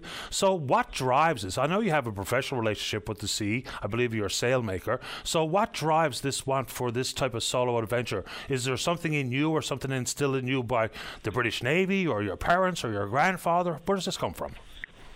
It's my parents. They've unfortunately both passed away. Actually, Dad only passed away last week, but he's installed in me and my mum as well in adventure. And as you rightly say, I have done loads of different challenges. So this is definitely not the first challenge. But what we've done is previous challenges, I've chosen not to publicise them and just go and do them. So this one, a lot of people think, wow, what? It's crazy, but this is kind of a pinnacle of hundreds and hundreds of other different challenges. So it's only just a slight further step on. So you're basically riding a buoy with a mast and a sail. It's extraordinary. So I'm really sorry to hear about the passing of your father. What was his name? Tony. Tell us about Tony. He was awesome. Best friend, best dad, everything. They first introduced me to the sea in his offshore race powerboat when I was 6 months old, tied into in a tube. Just because 50 years ago there weren't many buoyancy aids for kids. So I think that probably tells you how my life started. And from then on, basically, it's just been adventure after adventure after adventure. And trying to raise money for different charities and things like that. And we'll get to the charity aspect. So he was a racer in offshore powerboats. Was he also a sailor? No, he couldn't be bothered with sailing. It wasn't fast enough. But what else he did represent Great Britain for motorcycle trials and things like that. So, yeah, he did lots and lots of different things. He fulfilled his life. It's wonderful, and so part of this adventure will be in his memory. And so you go off to talk about youth buoyancy, or what we call personal safety devices, or life jackets, whatever people talk about. What are you trying to raise awareness of and funds for? Right, so which more so for to raise awareness of is basically there's so many people that through COVID and everything like that, and prior to that, just didn't have any confidence or anything, and so people have kind of gone backwards on themselves a little bit. And so all we're trying to do is get people to kind of push their boundaries. Only little steps. There may be someone who can ride a mile on a bike, so we're saying ride a mile and a quarter or a kilometre and a quarter, whatever. But we're just trying to get it so that people actually push their boundaries and get out and do things. There's too many people locked up indoors and can't do things. So that's the main thing that we're trying to do. Well, in this province, not to disparage my fellow Newfoundlanders and Labradorians, our sedentary lifestyle is part of our problem. And, you know, there's no excuse with our access to the sea, albeit the unmerciful North Atlantic, and also the rugged outdoors and the amount of coastline and trail networks that we have. We should do better, including yours truly. So to follow along, it's been all the rage, you know, not only social media, but maybe an interactive map to know where you are, how you're doing, maybe an opportunity to interact with you. Yes, yeah. So what we've got is we've got lots of coverage online through Big C Atlantic Challenge. So that's Big C as in the capital C, to represent cancer and things like that, because my dad passed away with cancer, and Tom McNally, who designed the boat and held the record, as you mentioned earlier, started the build on the boat. So Tom's actually coming with me. I've got some of his ashes that he's coming with me, and I'm going to spread those as I go. So yeah, so it's one hell of a challenge. That it is. I just dragged up the story that I had read previously, and there's a very morbid quote at the beginning of one of the paragraphs. Says, "On the tomb there are only two dates, the date of birth and the date of death. It is up to us to fill in the blanks in between." In this spirit, Andrew Bedwell picked up the baton from Tom McNally, on and on it goes. That's a really fun way to set up that paragraph. Now I've got to ask you about this. Tell us about Tracy and her not very tasty high protein beef jerky. Well, we're actually making the beef jerky out here now. So the Great Canadian Meat Company have supplied me with the beef jerky. So in the last couple of days, we've been grinding up 210 bags, I think, of beef jerky. We're out here staying with Tina Taylor, who's a local real estate agent, and she's been helping us. So she's been running us around all around St John's, Conception Bay South and everything. But the foods now, we've got it all ground. We've got the raisins. We've been and picked the raisins up yesterday. They're all ground. They're all mixed. And today we're off to pick the real nutritious bit, the beef tallow, that's going to bind it all together. And that's it for 90 days. So you won't have an opportunity to bring along some of your other favourite treats, but I'm curious to get you to elaborate on this. You say, I will literally be eating the boat.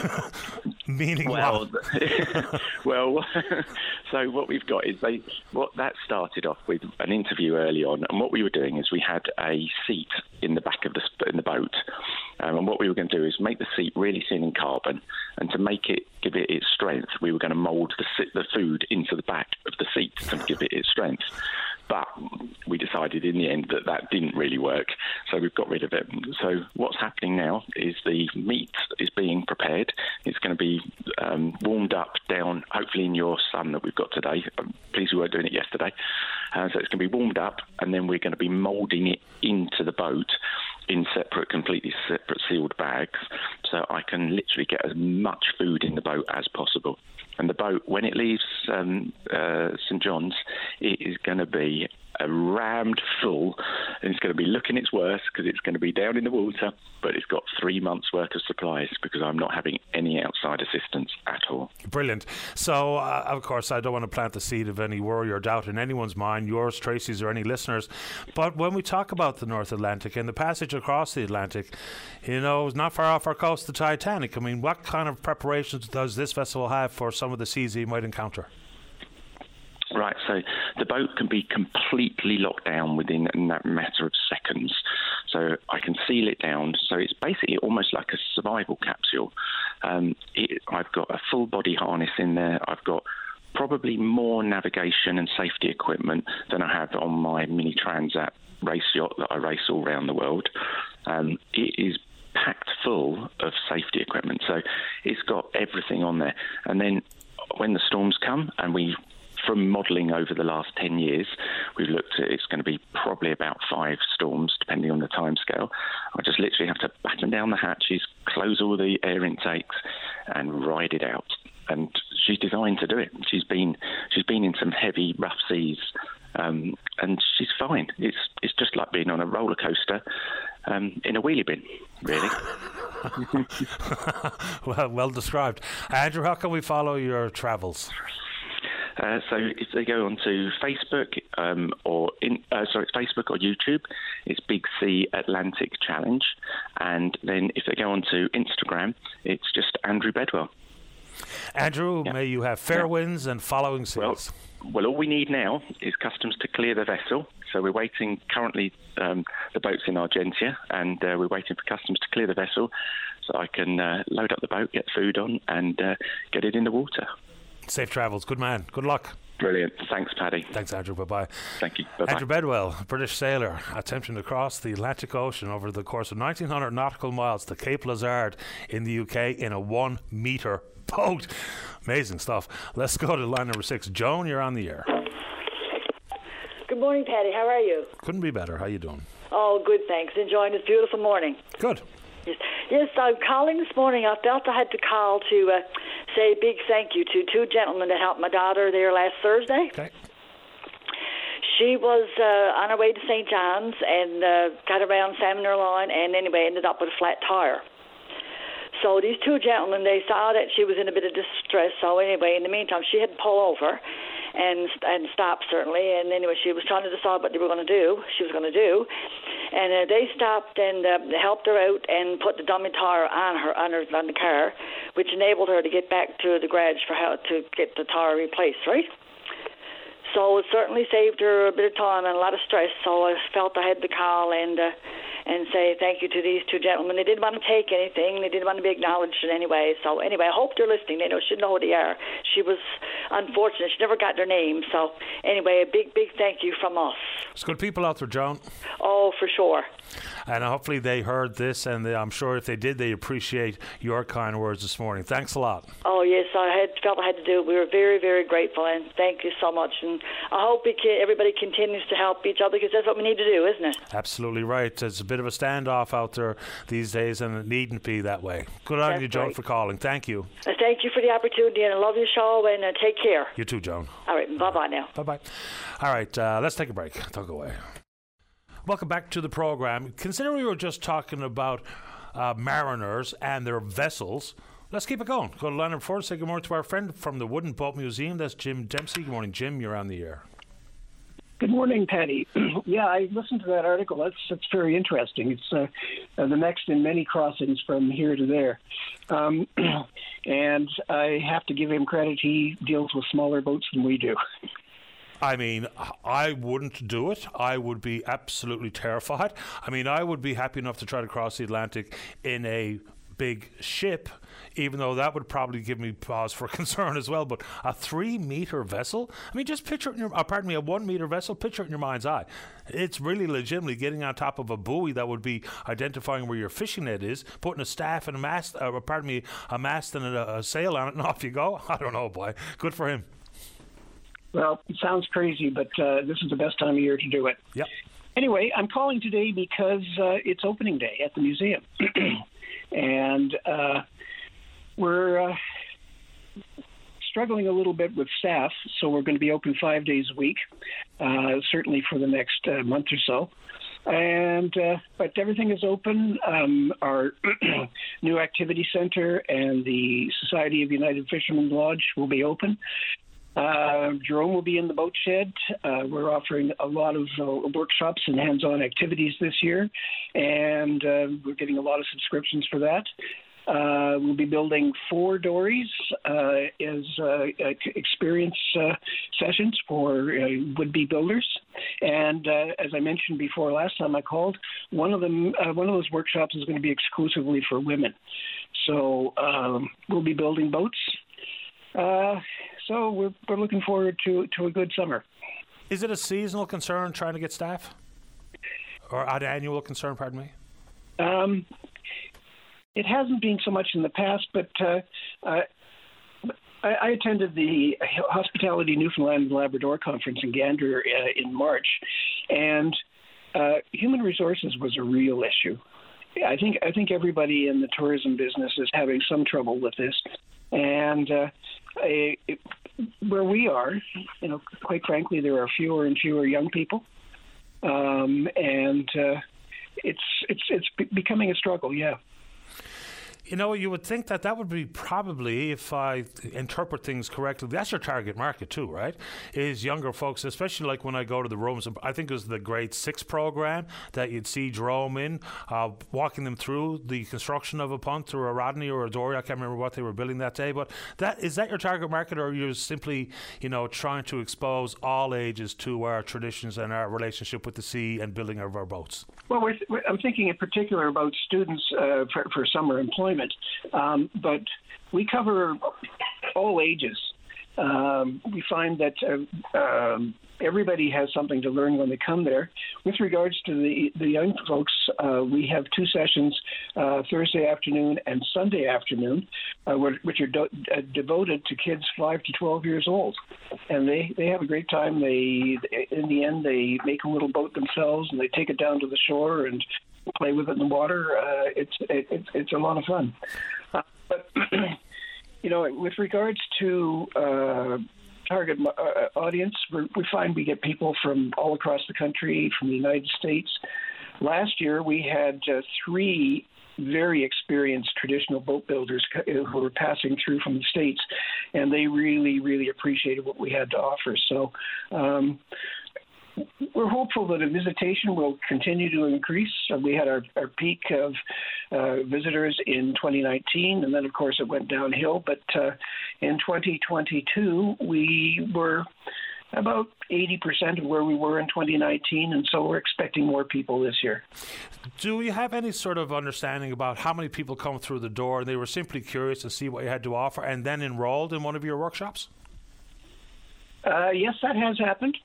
And when you talk about driving by, in an effort to make the building more visible, because it's really just an old white schoolhouse, and with the signs on it, we installed large-scale murals on both sides indicating traditional boat activities. It's really quite colorful. And across the road, we have the replica of John Guy's Endeavour, which is painted in museum colors, and so it's hard to drive by now and not see us. And the people who have dropped by have, as you say, come back and registered for workshops. They've told their friends. The kids' workshop is a real winner with the parents, and so they tell their friends. And so even though we're in kind of an isolated place, we're pretty well known. No doubt. I mean, I think it's brilliant. Last one, I'm curious about this one. Is the boat in a box fully developed and ready to roll? No, we built the prototype, and we've actually taken it a little bit on the road.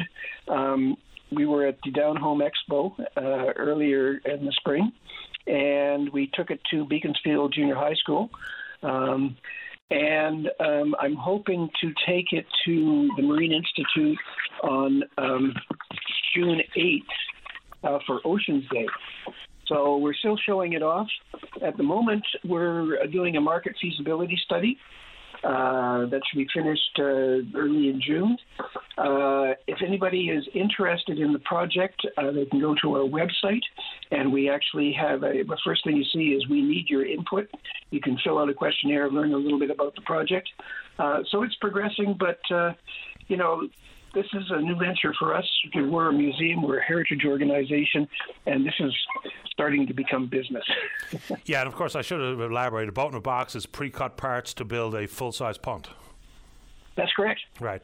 Jim, always great to have you on the show. Final thoughts? Final thoughts? I like to think that we just keep getting better. And we're trying to, with other partners, we're trying to make Winterton a destination on the shore of Trinity Bay.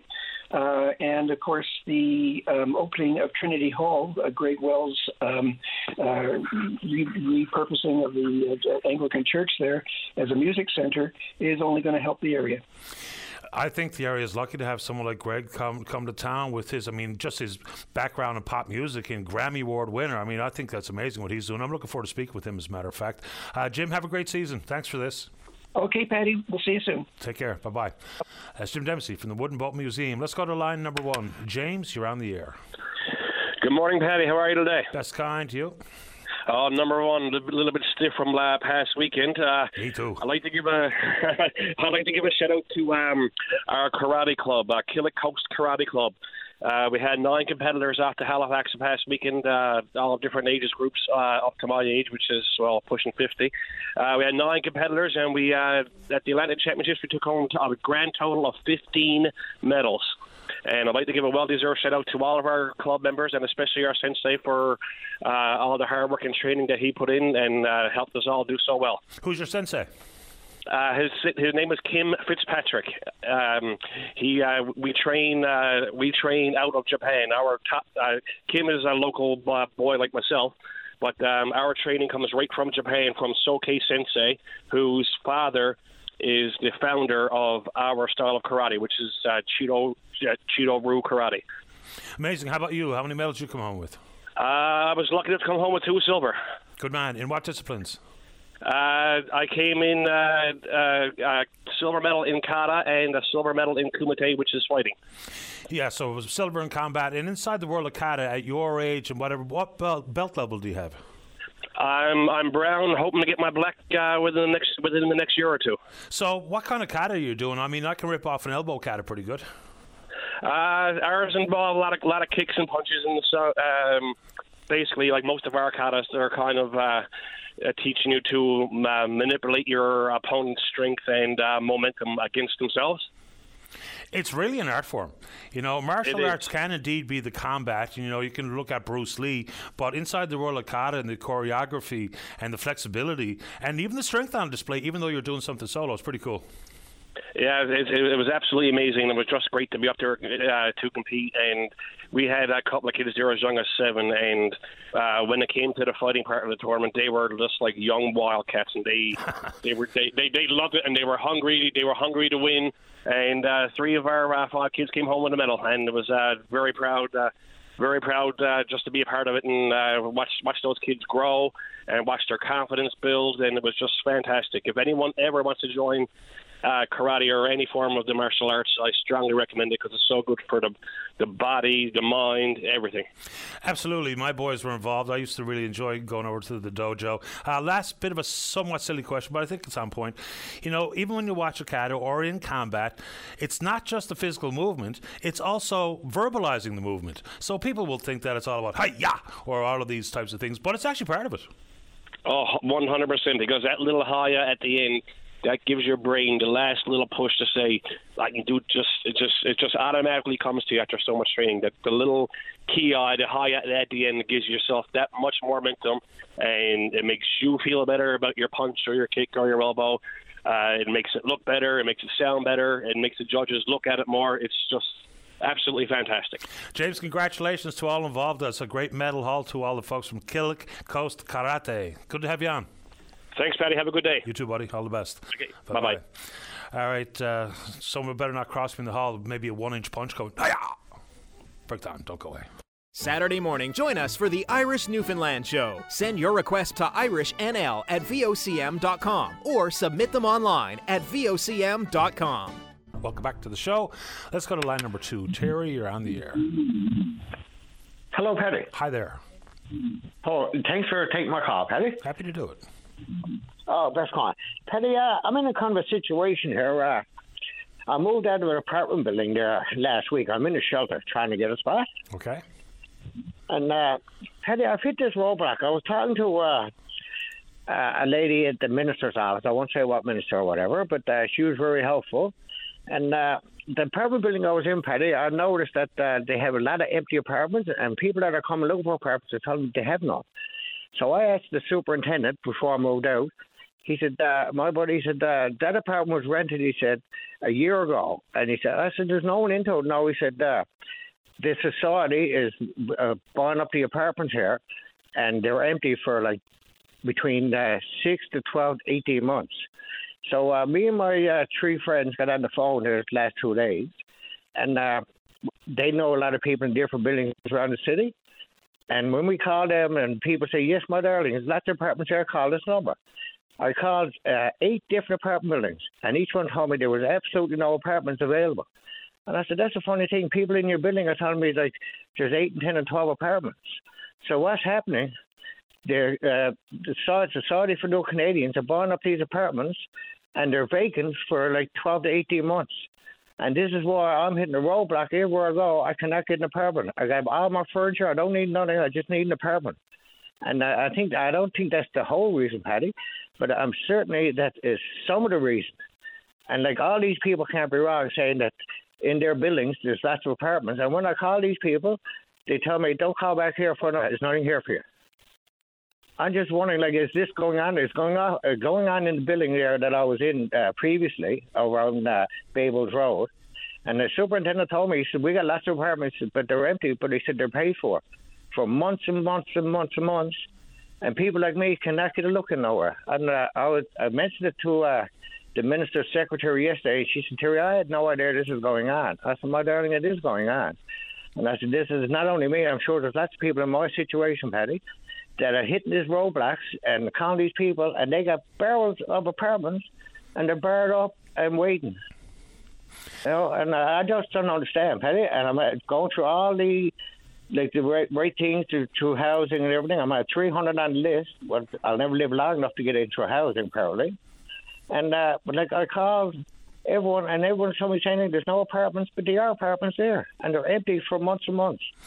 Yeah, I'm sorry that you're having a hard time finding an apartment. Did you say you were coming out of a shelter?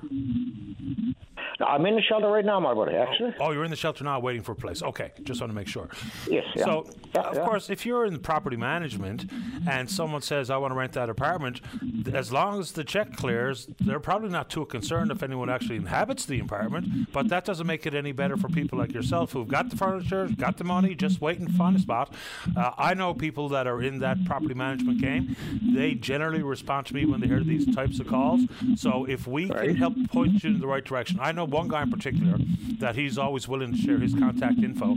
If he reaches out to me, myself or David or someone will call you back and give you some info. Well, Paddy, I appreciate you so much giving me a call, taking my call. I just wanted to put it out there because, like, the girl at the minister's office, she had no idea. And, like, if it's happening in the building that I was in previously, it got to be happening in other buildings. And it's so frustrating, you know what I mean? I know there's apartments there in these buildings, and they won't even give me time of day to talk to me. Well, that's unfortunate, and hopefully we're going to be able to point you in the right direction to get you somewhere to live. And so I'm just assuming that you're looking for a spot in St. John's. Yes, my buddy. And I'm 58 years old, Paddy. I'm single. I got no pets. And I just wonder, I got a bunch of beautiful furniture, which is in storage now. And I'm just trying to find a spot so I can go in and lock the door and live comfortably for the few years I got left, to be honest with you. Terry, I've got a number for you. I knew this guy was going to reach out. It's absolutely brilliant. I'm going to put you on hold. I'm going to get David to share the number, okay?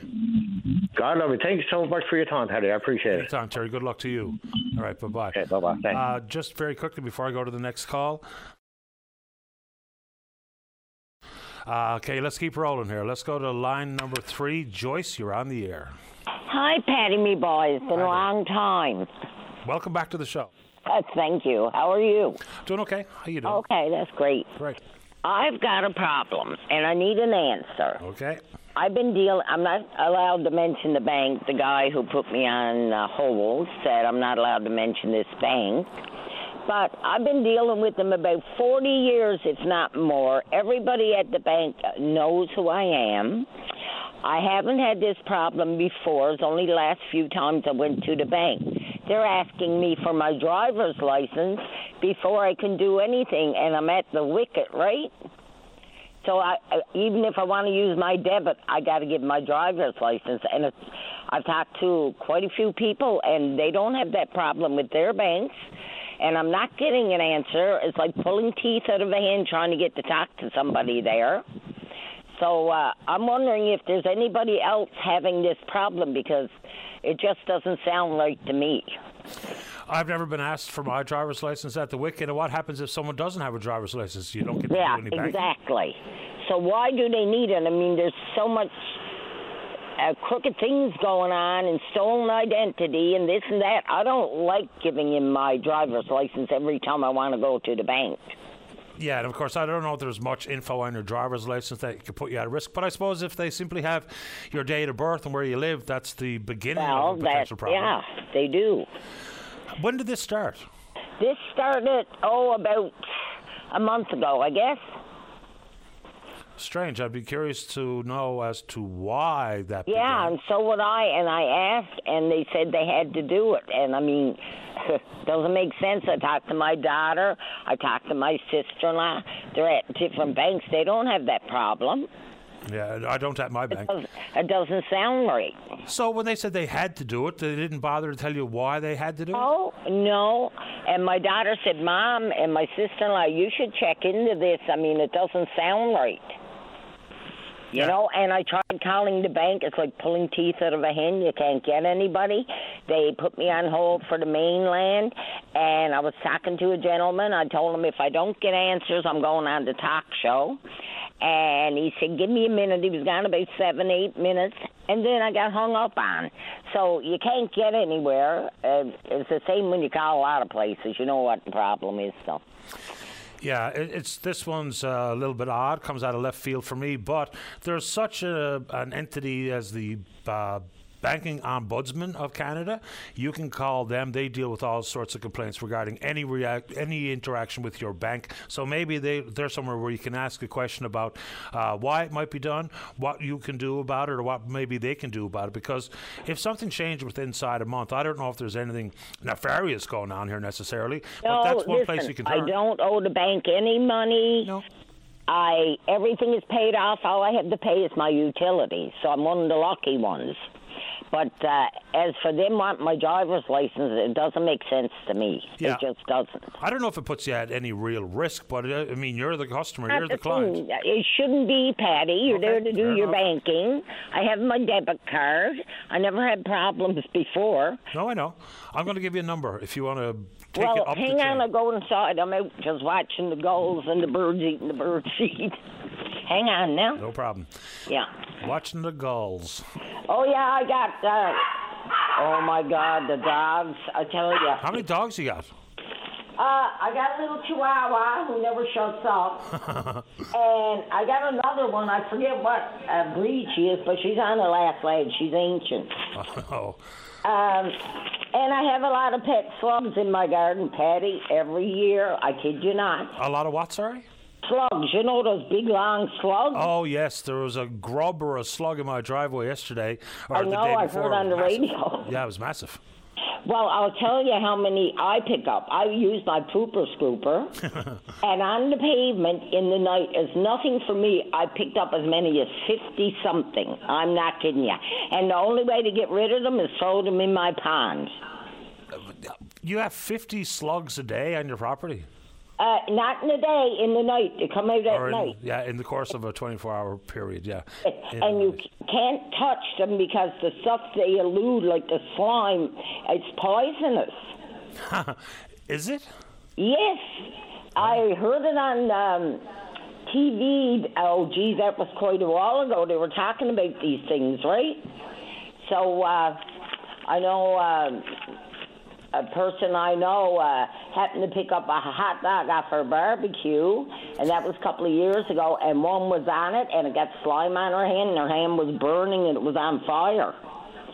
So... That's some superhero powers those slugs got. All right, I won't pick one up. I wasn't tempted to pick one up to begin with. No, I wouldn't touch it with a 10-foot pole. I just got a street hockey stick and swatted it off to the grass. You got a what? I just got a hockey stick and swiped it over to the grass. Oh, yeah. Well, I pick him up with the pooper scooper. I got to. There's so many. And I hate to drown them, but, Patty, I haven't got a choice. Why, they can't swim? No, they drown. They just sink. So an emailer says your account was maybe flagged as potentially at risk. But anyway, if you want to take it a step further, get some answers, I got a number for you. At risk? Yeah, I don't know what that might be or not, Joyce, so don't worry about that part. Got a pen? Paper? Can I have your number? I'm giving you the number right now. Yeah. 1-888. Yeah. 451. Yes. 4519. 4519. And this is an ombudsman? Yeah. Can I say anything about the government, or you don't have time? I've got a minute for you to say something about the government. Okay.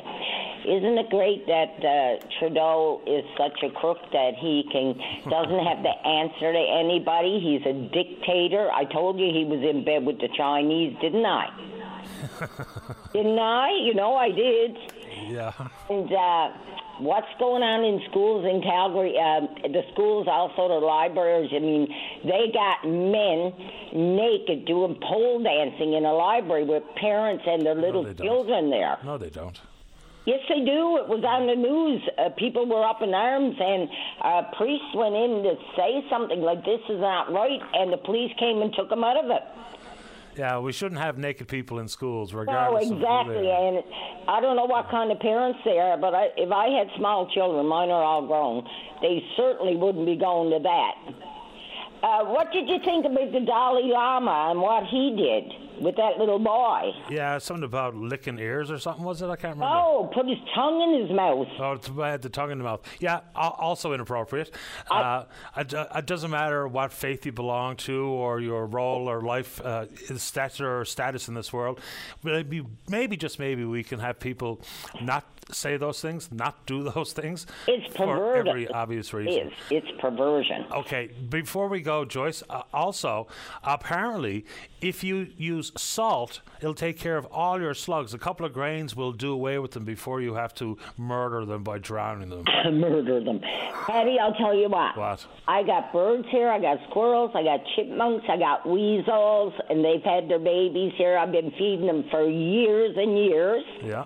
And if I do that, they might pick that stuff up and eat it. Yeah, that's not good. Listen, and I'll tell you something else. There was a slug. I get a lot of toads because I got a pond there. Okay. There was a toad with one of these slugs wrapped around it, and what a job I had to get him off the toad. The poor toad couldn't move, and he was wrapped around him big time. I had to shake him loose with the pooper scooper, and it took quite a while. Well, listen, Dr. Doolittle, I got to go. Very quickly, what do you call your weasel? Do you have a pet name for her? A weasel, because I seen him steal the baby chipmunks that were born. I seen him going with 2. Okay, I thought you were going to be quick enough to tell me that you named him Justin. Why is that? Forget it. Good luck, Joyce. Yeah, I need all the luck I can get. You have a lovely day, Patty. Thank you. All the best. Bye-bye. All right, let's take a break. When we come back, we're going to talk about the emotions, the jubilation in St. Mary's with the reopening of their crab processing plant. It was about a year ago. They had a parade when they finally got a license. Then, of course, the standoff. Now she's open. A couple of hundred people going to work at the plant in St. Mary's. Verna Hayward, she's one of the driving forces out there. Don't go away. Hey, welcome back to the show. Let's go. Line number 5. Verna Hayward, you're on the air. Oh, good morning, Paddy, on this beautiful sunny morning. Good morning to you as well. Welcome to the show. And the atmosphere here is very sunny. Well, it so it should be. And I mean, it's the stark contrast of a year ago versus this year when the boats were tied up. I mean, a parade going down Main Street or down the main road to this year and a big black cloud hanging over the community. Just describe what you're hearing and seeing. Oh, it's really exciting, and it has to be. And I have to throw a huge bouquet to Mayor Steve Ryan of St. Mary's. Steve has been on council for 25 plus years, so he certainly knows the ins and outs of the fish plant in that area. But we all stand to benefit the whole region and even beyond. I mean, we have workers from Mexico that are getting employed here. We have workers outside as far away as Clark's Beach. We have people as far away as Portugal Cove South. So, I mean, it's just amazing. It's good for the province, really. But it was exciting last night to go up and take pictures, and the lights are on, and everybody's working. It's optimistic, and it's hope for this lovely region that we call home, and that you're from there, your roots are from. So I just want to thank you especially because you never, ever said no to us calling. You always let us talk, and we could talk for 10 minutes, 15 minutes, whatever we wanted to talk to you. You never let us, never stopped us from getting the news out. And all the media, actually, because the TV media, the written, the telegram, everybody was there the day we had the rally. So I just want to thank you, Paddy, because most times we're calling you with negativity, but today it's hope. Look, it's a big deal. You know, this is not just about the one crab season. Like maybe in some more rural, remote parts of the province, if there was not a crab fishery executed this year, some people who live in the community might say, well, I don't have that. I'm running out of EI. I'm going to have to go somewhere to get a job. And the problem is they might not come back. Oh, exactly. So, I mean, like, the Daly family were very happy that they pursued that plant, and it's state-of-the-art, apparently, it's bigger things to come, really, like the sauce plant that will get dealt with, and these people, I'm sure, will put in a state-of-the-art wharf eventually so that they can come in and unload their catch right at the wharf. But I mean, it's just amazing. It's all good news that's needed for Newfoundland and Labrador, period, I mean, like, because of the demographics, we have to rely on people from outside our country, but whatever, I mean, there's still lots of local people benefiting and lots of local businesses and whoever benefits. Like, it's just amazing, and I really appreciate everybody that was involved and whoever made this happen, the levels of government, Sherry M. Walsh, or MHA, and Minister Bragg, as much as we locked heads sometimes with him, and Premier Fury was involved. So whoever made this happen, there might be people we don't know, but like whoever, like it happened. And last night and yesterday we started, and so it's up from here. Yeah, I think it's certainly brighter emotions in the communities like yours now that everyone's back on the water and back in the plant. I said 200 people working in the plant. That just popped out of my mouth. Is that the number? Yes. Okay. According to Steve, who's very involved and has been very, very welcoming to the people from Mexico, like this whole area has. Like, many people have welcomed them with open arms and shared winter clothes with them because, as we know, they didn't need them where they come from. He quoted the figure 200 to me. It's good news, Verna. So there was lots of people I think deserve the credit here, between residents like yourself and Mayor Ryan and others. There was a big deal to get the plant back up in action, or the license back in action last year, and here we are finally going to get to work. Great stuff. Love it. And I really thank you and VOCM for allowing us the opportunity to speak publicly about such a worthy cause. Love it. Thank you for your time, Verna. Thank you very much. Enjoy your day. You too. Bye-bye. Bye-bye. All right, let's take a break. When we come back, we're talking about the Placentia lift bridge. Remember that when they had to replace it and the contract came back way above the estimates that government was providing, then the amount of time it took to do the work on the lift bridge in Placentia. Noella's next, and then it's you. Don't go away. Join Brian Medore weekdays at noon for a comprehensive update on news from every corner on all levels. Newsmakers, weather, and more. Join us on your VOCM at noon. Join Brian Medore weekdays at noon for a comprehensive update on news from every corner on all levels. Newsmakers, weather, and more. Join us on your VOCM at noon. Welcome back. Let's go. Line number 2. Good morning, Noella. You're on the air. Hi, Patty. How are you today? Couldn't be better. How about you? Not too bad. I just want to voice my concern, disgust, and on the lift bridge in Placentia right now. I just came across the bridge. I travel the bridge a fair bit. I'm out for a hike right now, but I wouldn't walk across the bridge because the walk pathways on the bridge haven't been swept in, I would say, a few years, and I stand to be corrected, but they're very unsafe for a person on the walking path of the bridge. Both sides haven't been swept, and it's very easy for somebody to slip on the large amount of rock that's collected on the bridge from the winter. Also, on each side of the bridge, the roadway has several potholes. Some have been temporarily patched with what looks to be like coal patch.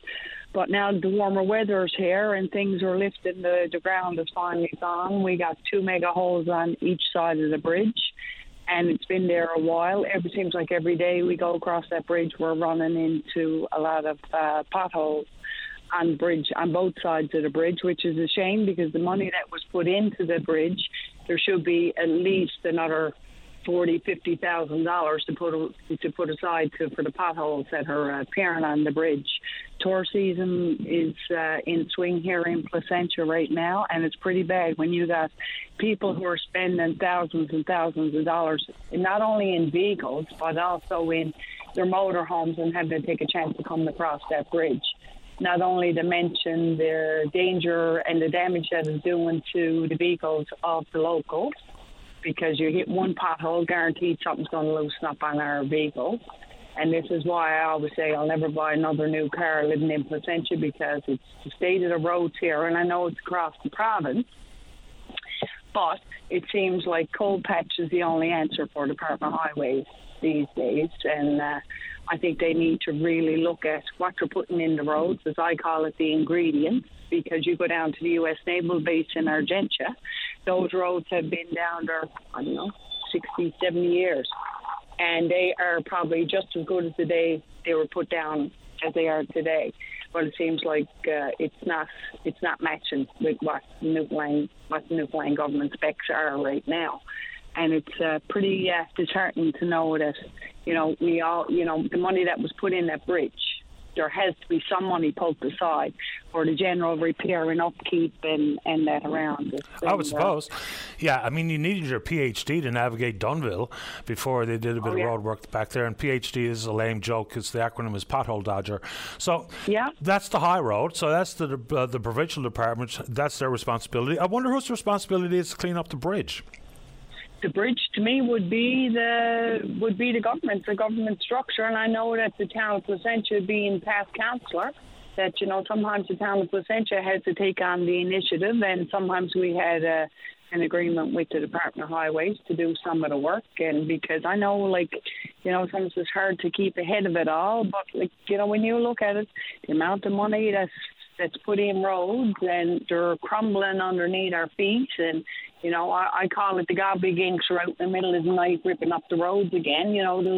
Those little animals and all that must be doing some screeching on the pavements to be ripping up the amount of potholes that we get here in over a 24-hour period is kind of, it's not nice to look at. And it's not just, the government roads. I mean, our local roads are the same thing. I mean, we have some, and I mean, I know that I see the crews out around and working on the patches and trying to do it. But like sometimes you just got to put that extra money in, and I'm sure the provincial government has a cooker. I call it a pavement cooker in their depots, and they can certainly haul that out with a few workers. And it's no disrespect to the workers, because those workers are only working with what they have right now. It's the higher ups that make the plans and spend the money and budgeting. Like, you just can't budget on 20,000 bags of coal patch for Provincial Lift Bridge in a run of a year or 2 years. You have to put the money in the pavement.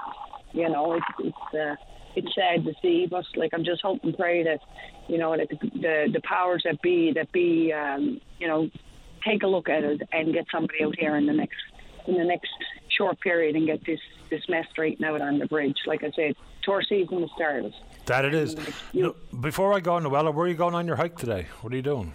Right now I'm in a little spot up on Castle Hill, sitting on a rock looking over a pond, even though we shouldn't be using Castle Hill out of season. But I find this area is kind of like a nice mental health walk. It's a challenging walk at times. When you look at me, you wouldn't say I'm a hiker, but I mean, I love my hike, and I like the mental break of it all. And it's I do a lot of walking down around Argentia, and I go everywhere. Wherever I see a path, I'll try it. I've been known to get wet on my hikes, and but it's certainly a day for it. Sun is shining here, a little bit chilly, but not too bad. It's not as bad as it was last week, but it's looking up. Let's put it that way. Well, I hope you enjoy your hike. I appreciate your time this morning, and hopefully someone gets out and fills in those potholes better than a bit of coal patch, and of course sweeps off that bridge, which I imagine has got to be the responsibility of the Department of Fisheries. Good to have you on. Have a nice day. Okay, and Paddy, also, like I said, it's no disrespect to the workers of the Department of Highways, the labour man, it's sort of woman. It's not their fault. They only work with what they have, and I know that they hear a lot of complaints and commentary. I mean, it's just us being human, but that's it. But anyway, I'd like to send out a big thank you for the work that they are doing. Like, they can only work with what they have, and hope everybody in the province has a good day. Enjoy the sunshine. Same to you. Take care. All right. Bye-bye. Yeah, bye-bye.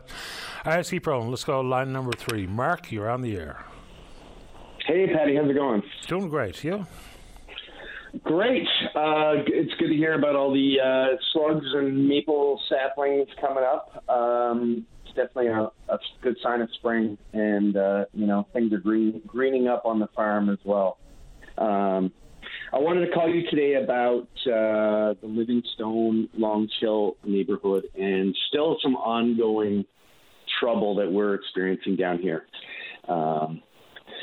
So there on Saturday, we woke up to looking out the window, and there was an attack on an individual with baseball bats and pepper spray. 4 guys jumped out of a car and started beating on somebody. And it was quite scary. It was a scary moment. And, this is still an ongoing thing in this neighborhood. Lots of issues with drugs, addictions, mental health, and we'd really like to see an end to it. I saw your social media post about it. I mean, I'm not in the business of generalizing, and every single issue is from the same root cause, but in that neighborhood, and if you go back over the years, people who live there telling the exact same stories about the exact same people and the exact same houses, and nothing seems to change. And a lot of it, of course, will be based in whether people want to point the finger at poverty or mental wellness or mental illness and or drugs, whatever it is. Everyone knows what's happening. Everyone that lives there knows what's going on. They see it with their very own eyes every single day. Children and their young families afraid to just be out enjoying the neighborhood and go to the park or whatever. They're scurrying to their car. They're scurrying back to the main streets to get away from the danger, and yet nothing changes. Yeah, I mean, it certainly doesn't feel. I don't feel comfortable in my neighborhood, and it's a sad state. And it's a sad situation when somebody would have to say that. It's scary. I think, Patty, in that tweet that I sent out, I sent it to a bunch of people, including ministers, Minister Abbott, Minister Hogan, MPs in the area, like the mayor, Danny Green. We know that the city has received federal funding for what was Guns and Gangs. I believe I forget what it's called now. But we really need this dialogue to start. And, I certainly recognize it's a complex issue, but we're just not, last year there was 200 people a day going to a crack house down the road, basically like a drug house. So, we're just not seeing the dialogue starting, and it's got to start. So I'd like to call on these folks to do something about this, to start this dialogue, and to begin having that conversation about what we're going to do about it. Right now, our neighborhood is just being there is nothing going on. There is no communication. There's no dialogue. We even had a working group with all the folks from government, from Eastern Health, from housing, that were meeting with a couple of us here in the neighborhood to sort of address some of the issues, but it didn't really go anywhere. We could have, through that working group, we could still build something that is that will have some impact.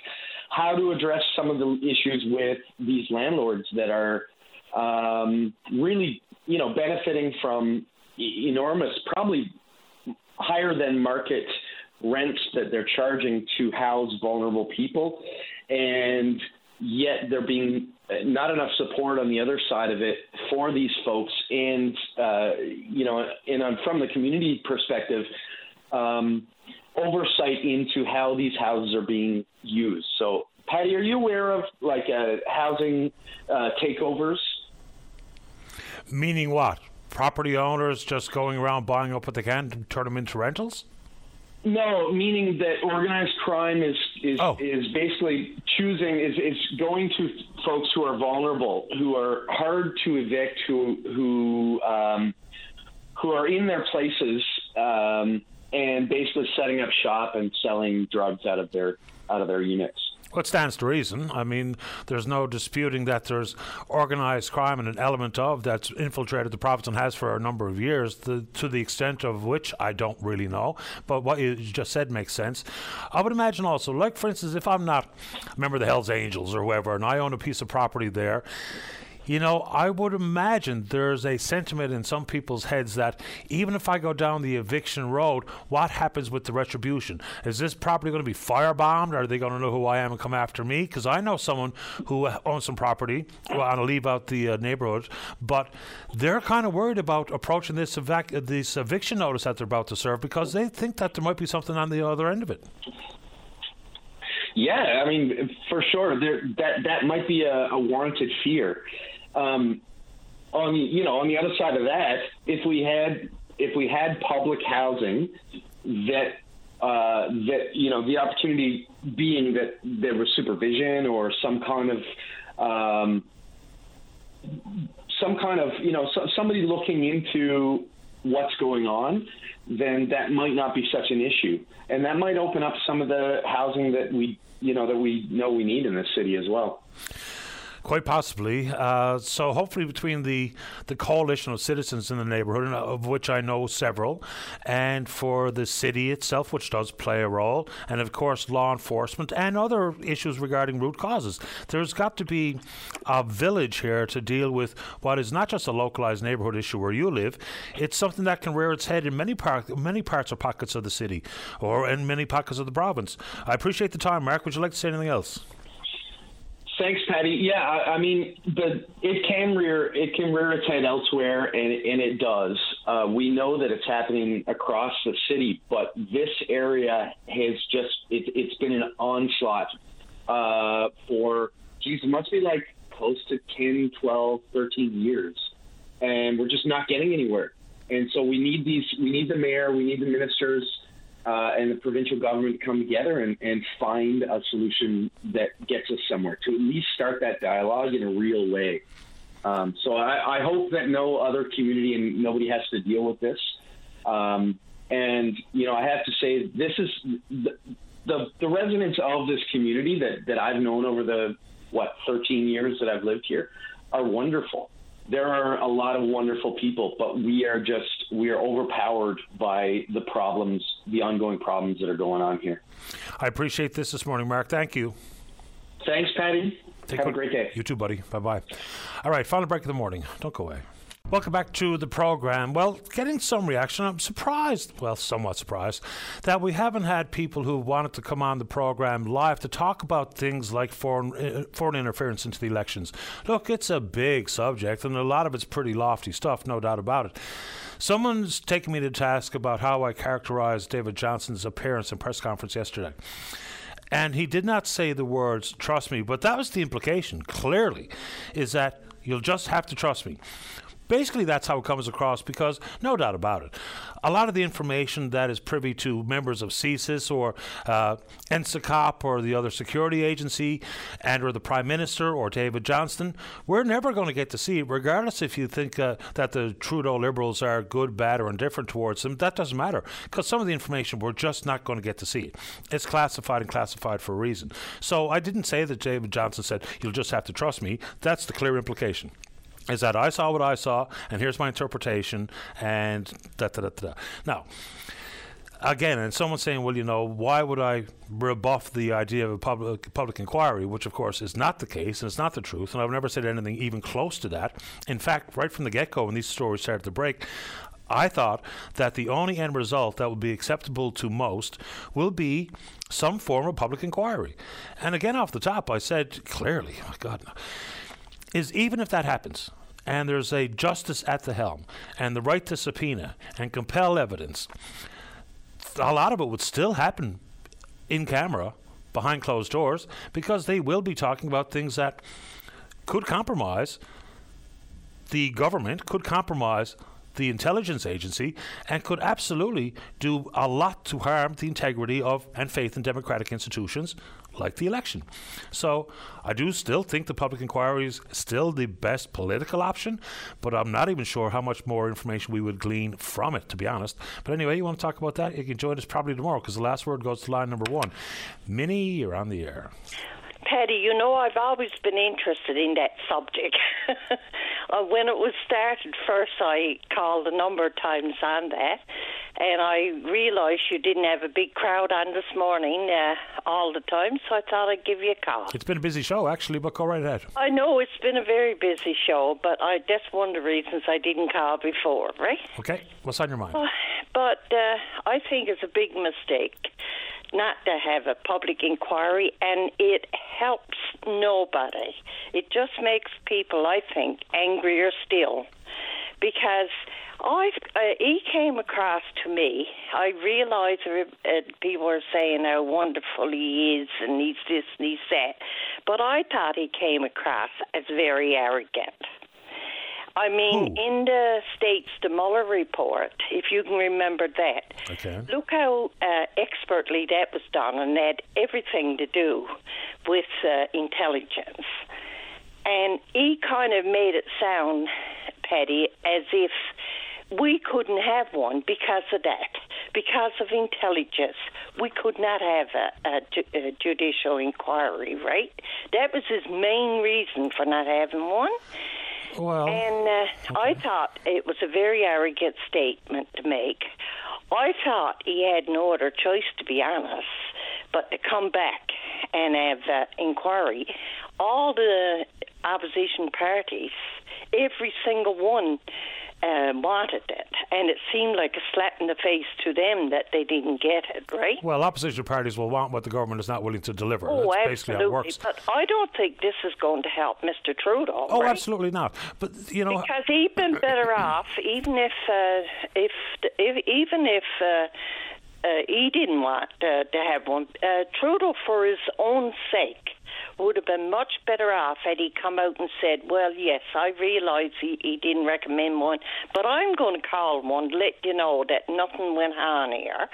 And because I can't see how any of this makes any sense. I mean, I was listening to Tom Mulcair this morning, and Tom Mulcair said, how can he possibly say that there was nothing with the ministers when, in fact, there was something with Bill Blair? And by making that statement that the ministers did nothing, everybody knew Bill Blair was in a position where he moved another person into another office. Someone has to take accountability for it, Paddy.